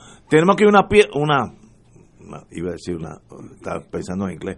No es una pausa, es una pausa en español. Y un intermedio en Estados Unidos. Vamos a una pausa y regresamos. Fuego Cruzado está contigo en todo Puerto Rico. Se acerca la temporada de pago de contribución sobre ingresos, el famoso Tax Season. En RJBB and Associates te asesoramos para que al crear tu cuenta IRA tengas la mejor IRA del mercado. Así obtendrás la deducción contributiva que te permite la ley con el instrumento financiero de mejor rendimiento del mercado con garantía de principal. No lo dejes para el 15 de abril. Llámanos para cita y orientación al 787-691-2899 o al 505-1891. Proveyendo tranquilidad, transfiriendo tu riesgo. 787-691-2899 o 505-1891. En Buenos Días, Familia, por Radio Paz 810 AM, a las 10 de la mañana de lunes a viernes, acompañas a Judith Felicie en una agenda de interés para ti, de lo que quieres escuchar, aprender y disfrutar. Comparte con sus invitados, como el doctor Edgardo Rosario Burgos y su consultorio radial, la psiquiatra María Teresa Miranda en Familia, Crisis y Soluciones, y la doctora Ada Rosabal hablando de fe, el periodista Javier Santiago con lo mejor de la cultura popular, entre muchos temas. Buenos días, familia, de lunes a viernes por Radio Paz 810 AM. La oficina médica del doctor Ramón Luis López Acosta, especialista en medicina de familia, provee servicio a pacientes adultos y geriátricos de manera continua y comprensiva, servicio de medicina primaria preventiva y de medicina intrahospitalaria a nuestros pacientes, localizada en la calle Lloveras 650, edificio Centro Plaza, suite 207, Santurce, cerca del Hospital Pavía. Llámenos al 787-725-7888, 725-7888 y haga una cita para evaluación. Aceptamos la mayoría de los seguros médicos Advantage y comerciales. Cáritas de Puerto Rico está aceptando donaciones para ayudar a los damnificados del terremoto en el sur de Puerto Rico. Puede enviar su donativo por ATH móvil en el renglón de donar a Cáritas PR, por PayPal en la página web caritaspr.net, por donativos por correo a la dirección Cáritas de Puerto Rico, P.O. Box 8812, San Juan, Puerto Rico 00910-0812. También se puede donar por tarjetas de crédito Visa y Mastercard llamando al 787-349-53. Sigamos orando mucho por nuestro país. Y ahora continúa Fuego Cruzado. Amigos, amigas, hay nombramientos. El equipo de la señora gobernadora se solidifica. La señora gobernadora Wanda Vázquez designó ayer como secretario de Asuntos Públicos en la Fortaleza a Osvaldo Soto García, quien ocupó ese mismo puesto en el Senado desde 2017, bajo la presidencia de Tomás Rivera Schatz. El nombramiento de Osvaldo Soto García es efectivo 15 de enero, que eso es mañana por la mañana. Pero, a raíz de la situación que estamos enfrentando, ya comenzó a trabajar de lleno en la Fortaleza para poder rendir su servicio. Pero ahí estamos, esa es la noticia. Me da la impresión que el señor presidente del Senado solidifica su poder político con este nombramiento en la Fortaleza del asistente a la señora gobernadora, siendo a su vez haber sido su asistente. ¿Tú crees que ahora qué dirán los que cuestionaban que la candidatura de Wanda Vázquez tenía las huellas digitales del presidente del Senado? Fíjate, yo no había oído eso. Tú no habías oído eso. ¿Tú no crees que ahí hay un entry? Ahí hay un entry, como en los caballos. ¿Sí? No sé, pero ahí está. Esa es la noticia. Pero tú no crees que hay un entry. No, fíjate, es como me toma por sorpresa la noticia. No he tenido tiempo para analizar. Lo atribuye a su experiencia administrativa. Sí. El hombre es tan bueno que tenía que llegar ahí. Un ascenso. Esa es la política partidista clásica, old fashion, y ahí está. Obviamente el señor presidente del Senado, que seguirá siendo el señor presidente en las próximas elecciones, tiene una estructura política mucho más sólida hoy que ayer, vamos a ponerlo así, porque tiene su gente en las diferentes posiciones dentro del gobierno. Y tiene a la gobernadora que responde a él. Yo no sé de eso. Sí, pero ¿no tú sabes de eso? No, yo no sé de eso. Oye, pero se han acepillado a Pierluisi de una forma tan burda, de una forma bien burda. Pero, fíjate que ya nadie habla de respaldarlo. ¿Te acuerdas cuando aquellos alcaldes salían orondo?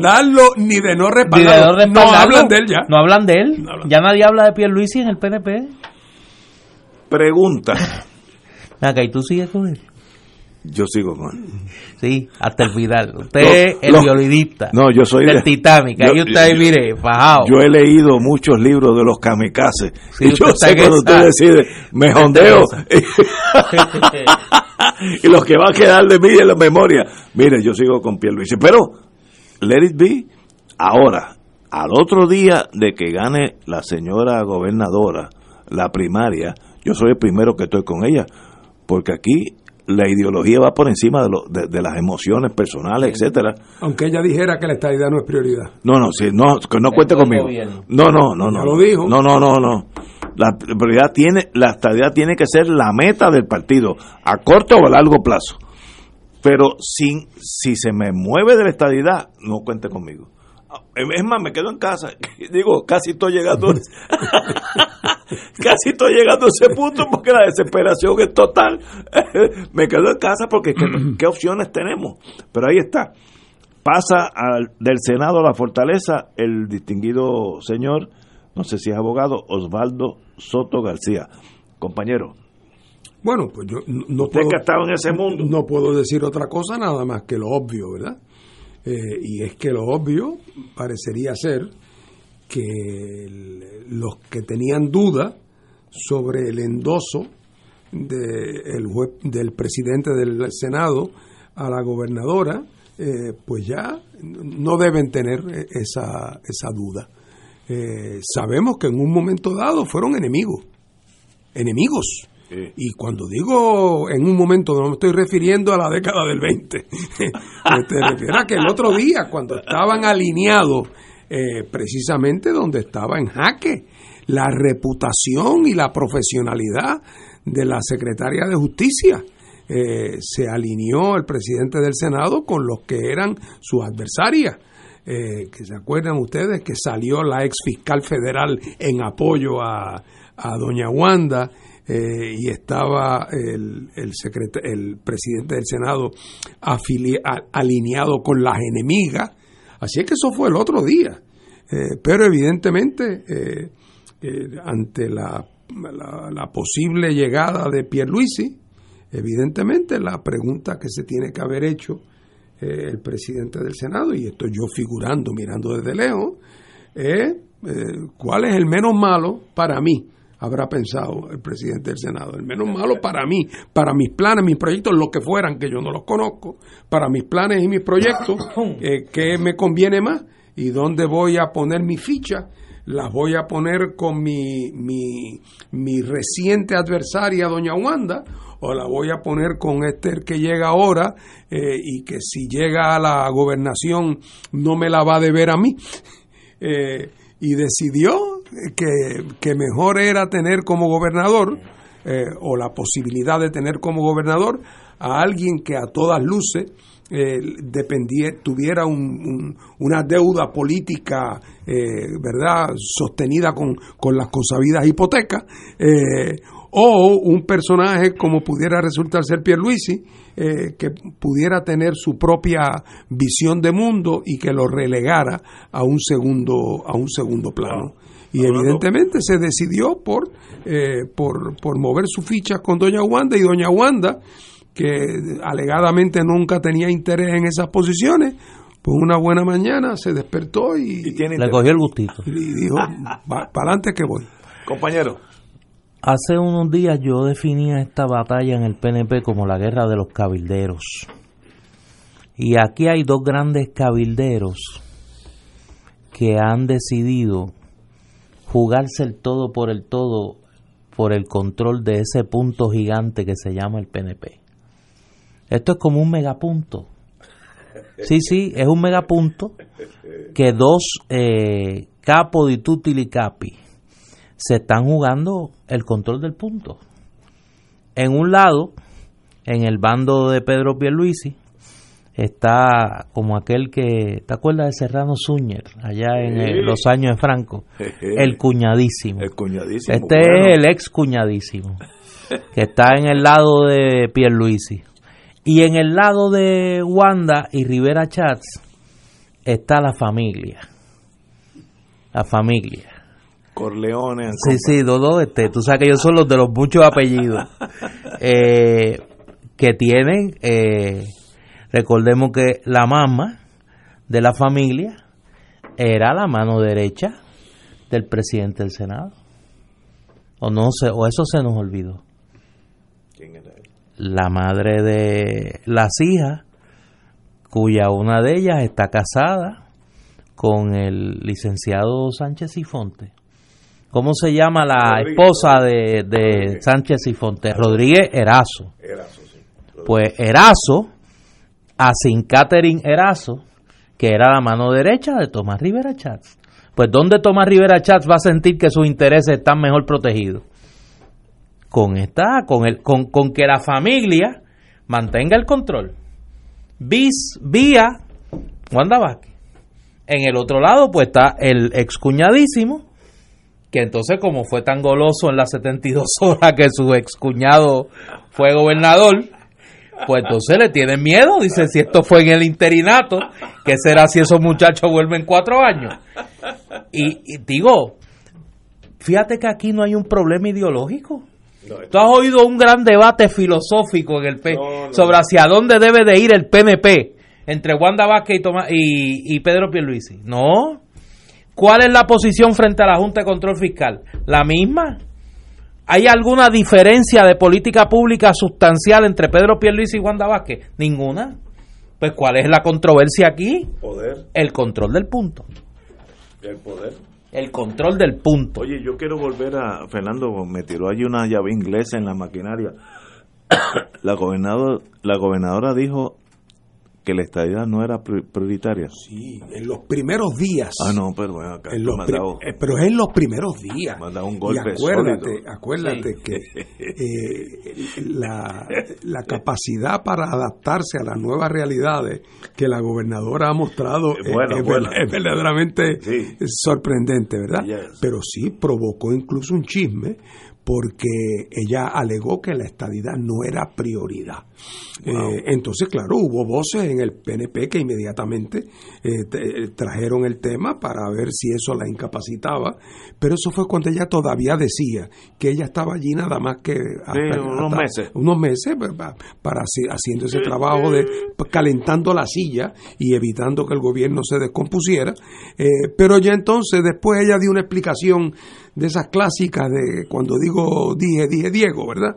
Yo lo que quise decir es que tal cosa, pero lo llegó a decir, pero yo creo que en eso no hay duda de que Néstor tiene razón, que las discrepancias ahí son de tercer orden con respecto a asuntos de carácter ideológico. Ni siquiera parece que hay discrepancias tácticas. Todos parecen que están en camino a hacer su votación de estadidad, sí o no.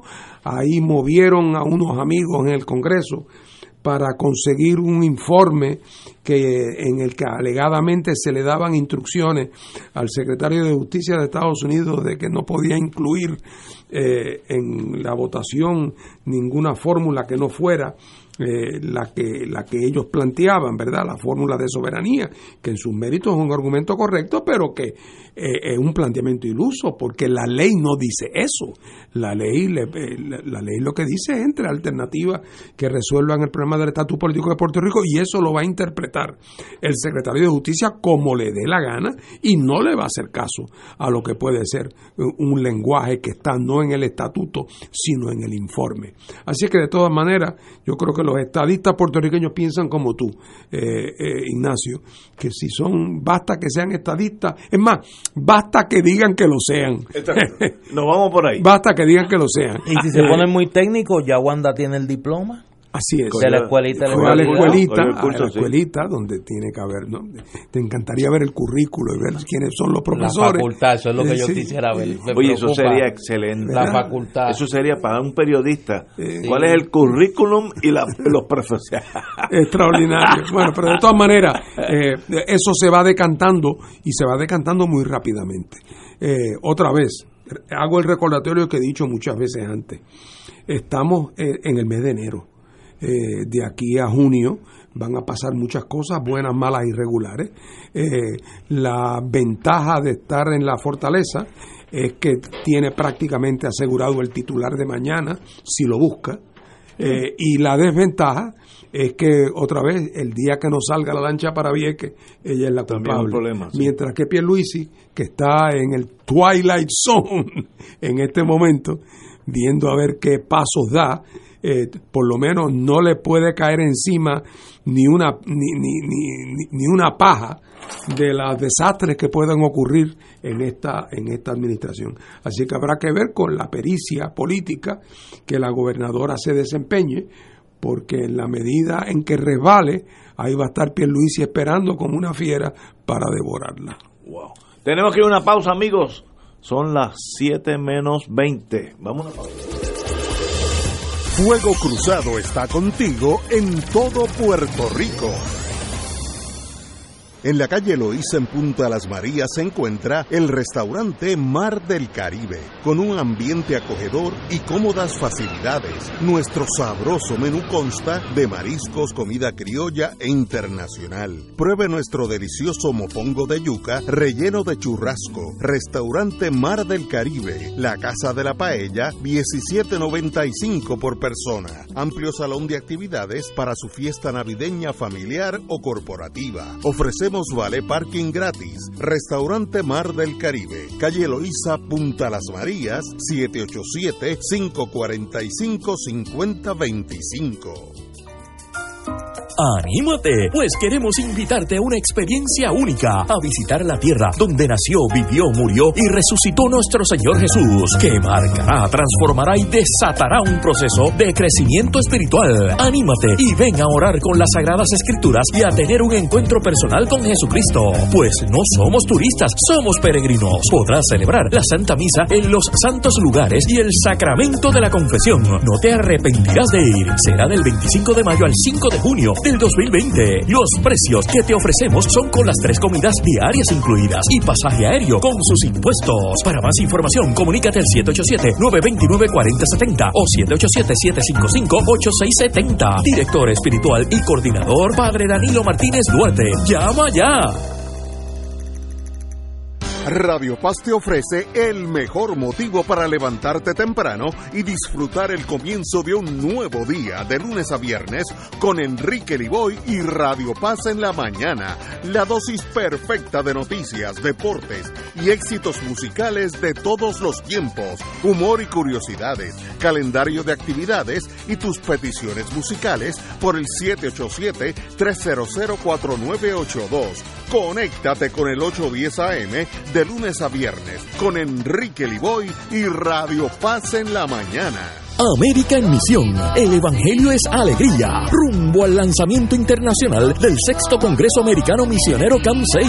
Domingo 16 de febrero del 2020 en la Basílica Nuestra Señora de la Guadalupe en Ciudad México. Desde las 10 de la mañana. La iglesia peregrinante es misionera por su naturaleza. Domingo 16 de febrero del 2020 en la Basílica Nuestra Señora de Guadalupe. Transmisión por la web y redes sociales del CAM 6 Puerto Rico 2023. Fuego Cruzado, con los maestros de la discusión política inteligente y acertada, te acompañan ahora cada noche en Oro 92.5 FM. Infórmate de los temas de importancia del país, escuchando al equipo que establece cátedra todos los días sobre el acontecer político en Puerto Rico. Escucha la retransmisión de Fuego Cruzado con Ignacio Rivera, Néstor Duprey y sus panelistas invitados con su discusión política dinámica e incisiva, encendiendo el debate con sus diferentes puntos de vista. La clase comienza a las 10 de la noche en retransmisión diferida de lunes a viernes por Oro 92.5 FM. AESA, la pequeña gigante, te invita a sintonizar su espacio radial AESA Informa todos los jueves a las 4:30 p.m. Se estará ofreciendo información relevante a los pensionados y jubilados de Puerto Rico. Te esperamos, AESA Imparable, auspiciado por MMM Alianza.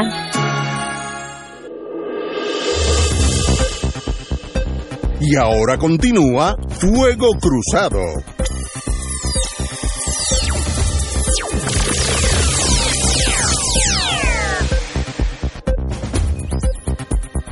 Amigos y amigas, regresamos con Fuego Cruzado. Vamos a desviarnos un momento del mundo que estamos manejando con los terremotos y toda la incertidumbre y la política. Jensen Medina, el cerrajero acusado de asesinar a Arelis Mercado, aquella trifulca por un celular, me imagino que eso para mí es casi inconcebible, en el Marina Boulevard en Fajardo la noche del 18 de agosto, renunció esta tarde a su derecho constitucional de juicio por jurado. El representante legal del acusado, el amigo y buen abogado Jorge Gordon, notificó la decisión de su cliente en medio de la vista de selección de jurado, luego que la jueza Gema González concediera un receso para que le explicara a su cliente la regla 111 de procedimiento criminal, la cual rige el derecho a la renuncia de juicio por jurado. Luego del receso, el licenciado y amigo Gordon explicó a la jueza que su cliente le notificó que optó por renunciar a ese derecho. En lo federal, uno no puede renunciar al derecho por jurado, excepto si es con el visto bueno de la Fiscalía Federal. El fiscal y el abogado de defensa tienen que renunciar al jurado. En lo estatal yo creo que es más liberal y más apropiado. El abogado de defensa puede renunciar y eso es intocable. Si yo digo yo quiero ir por tribunal de derecho, la fiscalía no se puede oponer. Yo creo que es unas reglas más humanas y más lógicas, pero usualmente uno renuncia a un tribunal al derecho a tener un jurado cuando los hechos del caso pues no son los mejores, los más bonitos para presentárselo al ciudadano promedio que no es un experto en leyes, se guía por las emociones, y hay casos que tú no puedes dejar llegar a un jurado con muchas emociones. En este caso los jueces, como son expertos en el derecho criminal, pues pueden abstraerse de las emociones del caso. Yo diría que es una decisión muy lógica del compañero Gordon. Yo hubiera hecho lo mismo. Esto no es un caso para verlo por jurado, es un caso muy serio, asesinato en primer grado, con agravantes, armas, todo lo malo que ha pasado en un caso criminal de muerte aquí pasó. Así que ya comenzamos el proceso de insaculación de jurado, ya no se va a dar. Ahora presentarán la prueba en esta semana me imagino. Caso muy serio y lo estaremos venteando o haciéndole a ustedes los hechos de lo que sucede en este caso. Compañero Martín. Bueno, yo no soy ni fui abogado criminalista, así que eso es un mundo para mí bastante desconocido, pero no estoy ajeno a lo que tú has dicho. Pienso yo que si yo tuviera un cliente en esas circunstancias, donde parece que hay una prueba muy contundente, y donde además me haría la pregunta, mi cliente es el tipo de persona capaz de evocar en un jurado un sentido de pena, de simpatía, de empatía. Bendito este pobre huerfanito con esta vida tan dura que tuvo. O sea, si uno no cree que uno tiene esos elementos a favor de uno para conseguir la proverbial duda razonable entre cuántos tiene que ser en el tribunal local, tiene que conseguir que 9 de 12. 9 de 12. 9 de 12. O sea, pues tú tienes que conseguir 4 que tengan duda razonable. O sea, no es fácil. Así es que probablemente la decisión de irse por tribunal de derecho es un reconocimiento de que tú te la tienes que jugar a un tecnicismo, y que ese tecnicismo puede un juez con experiencia acogerlo y entenderlo, aunque el juez crea que tú fuiste quien cometiste los hechos, pero va a respetar por ser un profesional del derecho el tecnicismo, mientras que un jurado el sentimiento y la pasión, por más cuidadosamente que haya sido seleccionado, después de haber oído el pase de prueba que va a haber en este caso, me parece a mí que Yo de ese mundo no conozco mucho, pero me parece que iba a ser muy difícil, creo yo, encontrar un jurado con una mirada imparcial en este tema. Sí, lo que me llama la atención, que he comenzado a leer, es que ahí ya comienzan a hacerse señalamientos sobre la juez, porque aparentemente la juez estuvo sujeta a un proceso ético ante el Tribunal Supremo de Puerto Rico por un asunto de unos clientes que reclamaban que ella, cuando fue nombrada a la judicatura, los dejó en la guindola, como diríamos allá en Pla, y son señalamientos bastante serios, ¿no? Ese caso tiene mucha estática, y nos va a consumir algo de tiempo, le va a consumir a los que les gusta ese mundo lo criminal, ¿no? Será interesantísimo seguirlo porque es un caso con buenos abogados, buenos fiscales, y los hechos, pues que mira, para eso está el sistema. Si es inocente, que sea inocente, yo no tengo problema, y si es culpable, que es culpable, pero el proceso, el drama ante el tribunal será para mí de primera. Aquí me aconseja un querido amigo que sabe más de ese mundo que yo, que parece que la estrategia es que están buscando que el juez le baje los cargos a asesinato en segundo grado. Bueno, y otra compañera que abogada me indica que ya la juez cumplió su sanción. En efecto, fue sancionada por el Tribunal Supremo y que ya cumplió con su sanción, con su castigo. Si el compañero Gordon, yo no sé, porque no he hablado con él sobre este caso, consigue una alegación preacordada de segundo grado, que puede ser entre 12 y 20 años, pues miren, no es una mala transacción, porque la otra es 99 más las armas, ¿sabes? Así que estamos hablando de 105, 110 años de prisión. Así que entre 100 y 20, pues no hay que ser muy matemático para saber que 20 es mejor. Oye, yo le voy a hacer una confesión a ustedes de mi primera y virtualmente última experiencia en el derecho penal. Cuando llegué graduado de abogado de Estados Unidos, que voy a enseñar a la Universidad de Puerto Rico, a la Facultad de Derecho, entre otras funciones, yo, además de dar mis clases, colaboraba con la clínica de asistencia legal, que son muy buenos, y entonces en un momento dado me asignaron, tuve que ir a una vista de reducción de fianza en el tribunal en Río Piedra, una vista de reducción de fianza de un individuo que estaba acusado de asesinato, y yo, pues, cuando vamos a la vista, era la primera vez que yo iba a una vista de esa naturaleza. El juez y el fiscal tenían dudas sobre si esta persona realmente tenía la capacidad de pago para poder pagar una fianza más alta, así que estaban averiguando sobre sus bienes y le empezaron a preguntar sobre propiedades, etcétera, y en un momento dado el hombre dijo lo siguiente: pero oiga, señor juez, ¿usted cree que si yo tuviera dinero me buscaba de abogado a un novato que acaba de empezar, que no tiene ninguna experiencia? Oye, y el argumento fue tan contundente que el juez le rebajó la fianza. Pues ganaste tu primer caso. Oh, muy bien, lo importante es haber ganado. Oye, yo nunca vi una cosa tan chula como esta. Vamos a una pausa, amigo. Fuego Cruzado está contigo en todo Puerto Rico.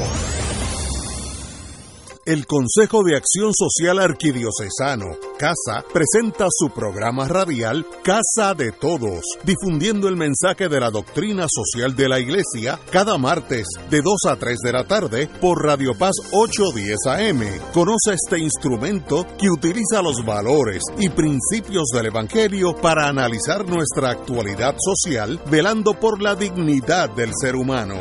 Casa de Todos, martes de 2 a 3 de la tarde por Radio Paz 810 AM. ¿Sabías que existen cooperativas de trabajo, agrícola, vivienda, transporte, supermercados, farmacias, comunales, juveniles, entre otras.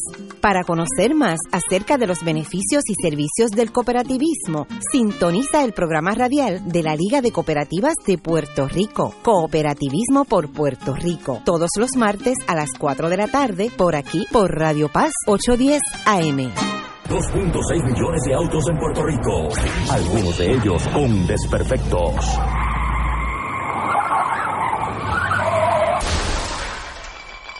Autocontrol. Tu carro. Tu mundo. Lunes a viernes a las 11 de la mañana por Radio Paz 810 AM. Fanático del deporte, la mejor información y el mejor análisis lo escuchas los sábados a las 2 de la tarde por Impacto Deportivo con Javier Sabat y el más completo elenco en deportes por Radio Paz 810 AM y en las redes sociales Facebook, Impacto Deportivo, Radio PR, Twitter e Instagram, Impacto_Deport. Juntos, impactando el deporte nacional. Y ahora continúa Fuego Cruzado.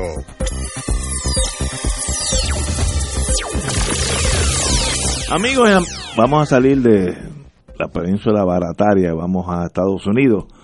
Cory Booker pone fin a su candidatura. Cory Booker abandonó hoy su interés por la candidatura presidencial del Partido Demócrata, poniendo fin a una campaña cuyo mensaje de reconciliación no atrajo mucho apoyo en tiempos de gran ansiedad y polarización política. Con su salida, el elenco de aspirantes demócratas, que fue en un momento el más diverso en la historia de Estados Unidos, queda con un solo afroamericano, el exgobernador de Massachusetts, Deval Patrick. Desde que lanzó su campaña en febrero, Booker, senador por New Jersey, que no es cáscara de coco, tuvo apuros en recaudar los fondos necesarios para una campaña presidencial. Iba rezagado en las encuestas, etcétera, etcétera. Así que el grupo, aquella manada de candidatos demócratas se ha ido reduciendo, como es lo normal en estos procedimientos, y quedarán 2 o 3 candidatos, 3 o 4 para la primaria final, pero no van a ser 12 como era anteriormente. Compañero, don Néstor. Yo creo que ese field, ese campo se va a ir reduciendo dramáticamente mientras más nos acerquemos a la primaria, al caucus de Iowa, que es ya mismo. Y que luego del caucus de Iowa se va a reducir dramáticamente quizá a 3, a el ex vicepresidente Joe Biden, la senadora Elizabeth Warren y el senador Bernie Sanders.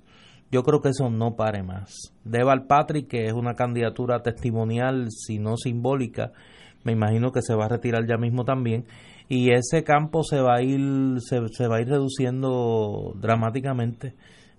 Yo creo que de los primeros que se va luego de ese caucus de Iowa es Mayor Pete Buttigieg. Yo creo que no ha logrado despegar, ha tenido sus atisbos.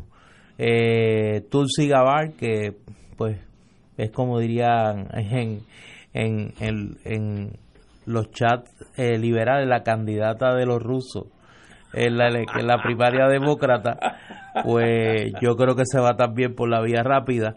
Creo que se va a quedar en 3, se va a quedar en esos 3 y por Biden, lo menos hasta el supermartes los vamos a ver ahí. ¿Qué va a pasar? No sé. Biden, Warren y Sanders. Compañero. Bueno, eso para los que les interesa esa carrera demócrata, la primera primaria, que no es primaria propiamente, pero es como si fuera una primaria, son como unos caucuses, van a ser en Iowa bien pronto. El último debate de los candidatos demócratas previo a esa decisión va a ser mañana, martes, por la noche. Los que tengan cable y les interese este tema, lo pueden ver en CNN, y habrá que ver. Yo coincido en general con Néstor en que los 3 candidatos más fuertes son los que van a llegar más lejos, aunque habrá que ver si Buttigieg, Iowa debería ser un buen estado para él. Y New Hampshire también. Lo que pasa es que ya entonces el próximo grande después es Carolina del Sur, sí, que es un estado donde 60% de los demócratas, donde 60% de los demócratas son negros. Y entre los negros, el apoyo de Buttigieg es muy bajito. Es bien bajito. A pesar de que ha hecho esfuerzos de distinto tipo en los últimos meses para ver cómo se congracia, no ha logrado pegar y no tiene una tradición de identificación con las causas de la comunidad afroamericana en Estados Unidos. Así es que aun si saliera más o menos bien en Iowa y en New Hampshire, se estrellaría probablemente cuando llegue a Biden, donde, por cierto, el apoyo entre la comunidad afroamericana en South Carolina a Biden es muy fuerte, con razón o sin ella. Yo creo que ahí el único signo de interrogación que queda por resolver es el efecto que pueda tener la candidatura de Michael Bloomberg. Bloomberg ha dicho que se va a gastar el dinero que sea, y hay que ver qué efecto tiene. Yo no creo que logre generar la suficiente tracción dentro del Partido Demócrata esa candidatura para convertirse en relevante. Yo creo que la candidatura está entre esos tres, y uno tendería a pensar, no es mi preferencia, pero uno tendería a pensar que si Biden sale bien en el caucus de Iowa y en la primaria de New Hampshire, pues debe ir consolidando esa ventaja y ser finalmente el nominado, y será una de las elecciones más aburridas en la historia reciente de los Estados Unidos. Como ustedes saben, yo estuve estas Navidades en New England, New Hampshire, para ser más exacto, cerquita al norte de Manchester, que es la ciudad principal. Y una de mis grandes decepciones, miedos, frustraciones, es ver como en el norteamericano, no mis hijos, en el norteamericano anglosajón de New Hampshire, gente trabajadora, responsable, no estoy hablando de loquitos, el apego que tiene Trump.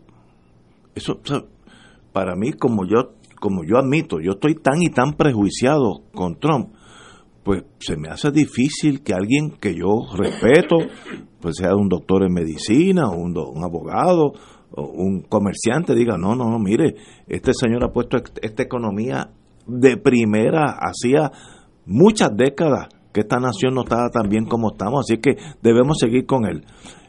Contra ese argumento que es económico, que uno puede decir, yo estaba allí de minoría, así que yo no hablaba mucho, me sorprende el apoyo del anglosajón blanco. Ya no estamos hablando del agricultor allá en una finca en Iowa. Sí, del racista sureño. Sí, no estamos hablando allá en Mississippi, tampoco estamos hablando del americano normal, gente buena, gente que trabaja, químicos, era uno, que están contra. Pues entonces el problema es la incapacidad mía de entender ese proceso. Martín. Bueno, nada, fíjate que cuando Néstor y yo hablamos en la ronda anterior, dejamos el tema en la primaria, no seguimos al próximo paso.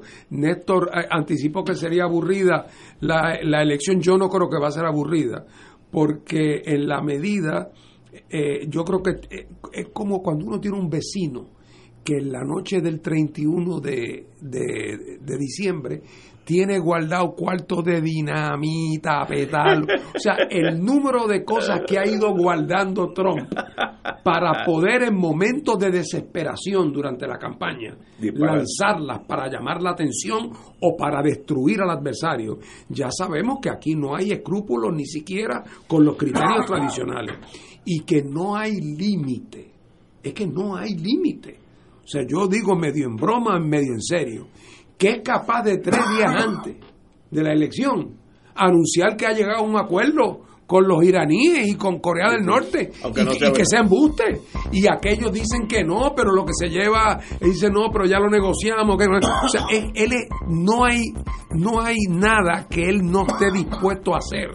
Y como está en la Casa Blanca, que quiere decir que él convoca a la prensa, él no tiene ni que convocarla, si ya el hombre con escribir un tweet domina la discusión por completo. O sea que la combinación de su posición, su visibilidad, su penetración, su audacia, con su absoluta falta de escrúpulos, lo convierte en un adversario, poderoso y pernicioso. Así es que los Estados Unidos vamos todos a sufrir la decepción, porque aún los que tenemos nuestro juicio sobre Estados Unidos muy condicionado, especialmente por su rol internacional, no se nos escapa que la fiebre siempre se puede poner más alta. Y en este caso estamos hablando de una persona que, si se ha comportado como se ha comportado, cuando debería tener por lo menos el peso y contrapeso de saber que tiene que ir a una elección, si él gana esa elección y ya los próximos 4 años está ahí montado, que no hay quien lo tumbe, pues no hay por qué pensar que va a tirar muchos cohetes en todo sentido de la palabra. A lo mejor, si Trump logra la reelección tan fácilmente,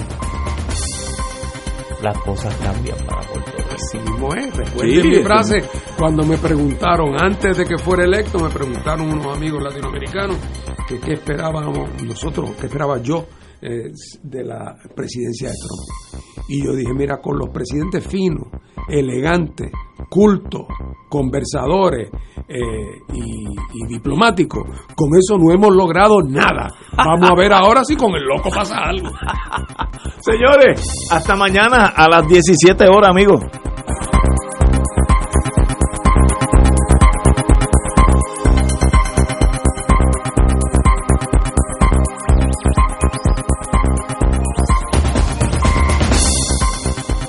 Esta emisora y sus anunciantes no se solidarizan necesariamente con las expresiones vertidas en el programa que acaban de escuchar. Radio Paz 810.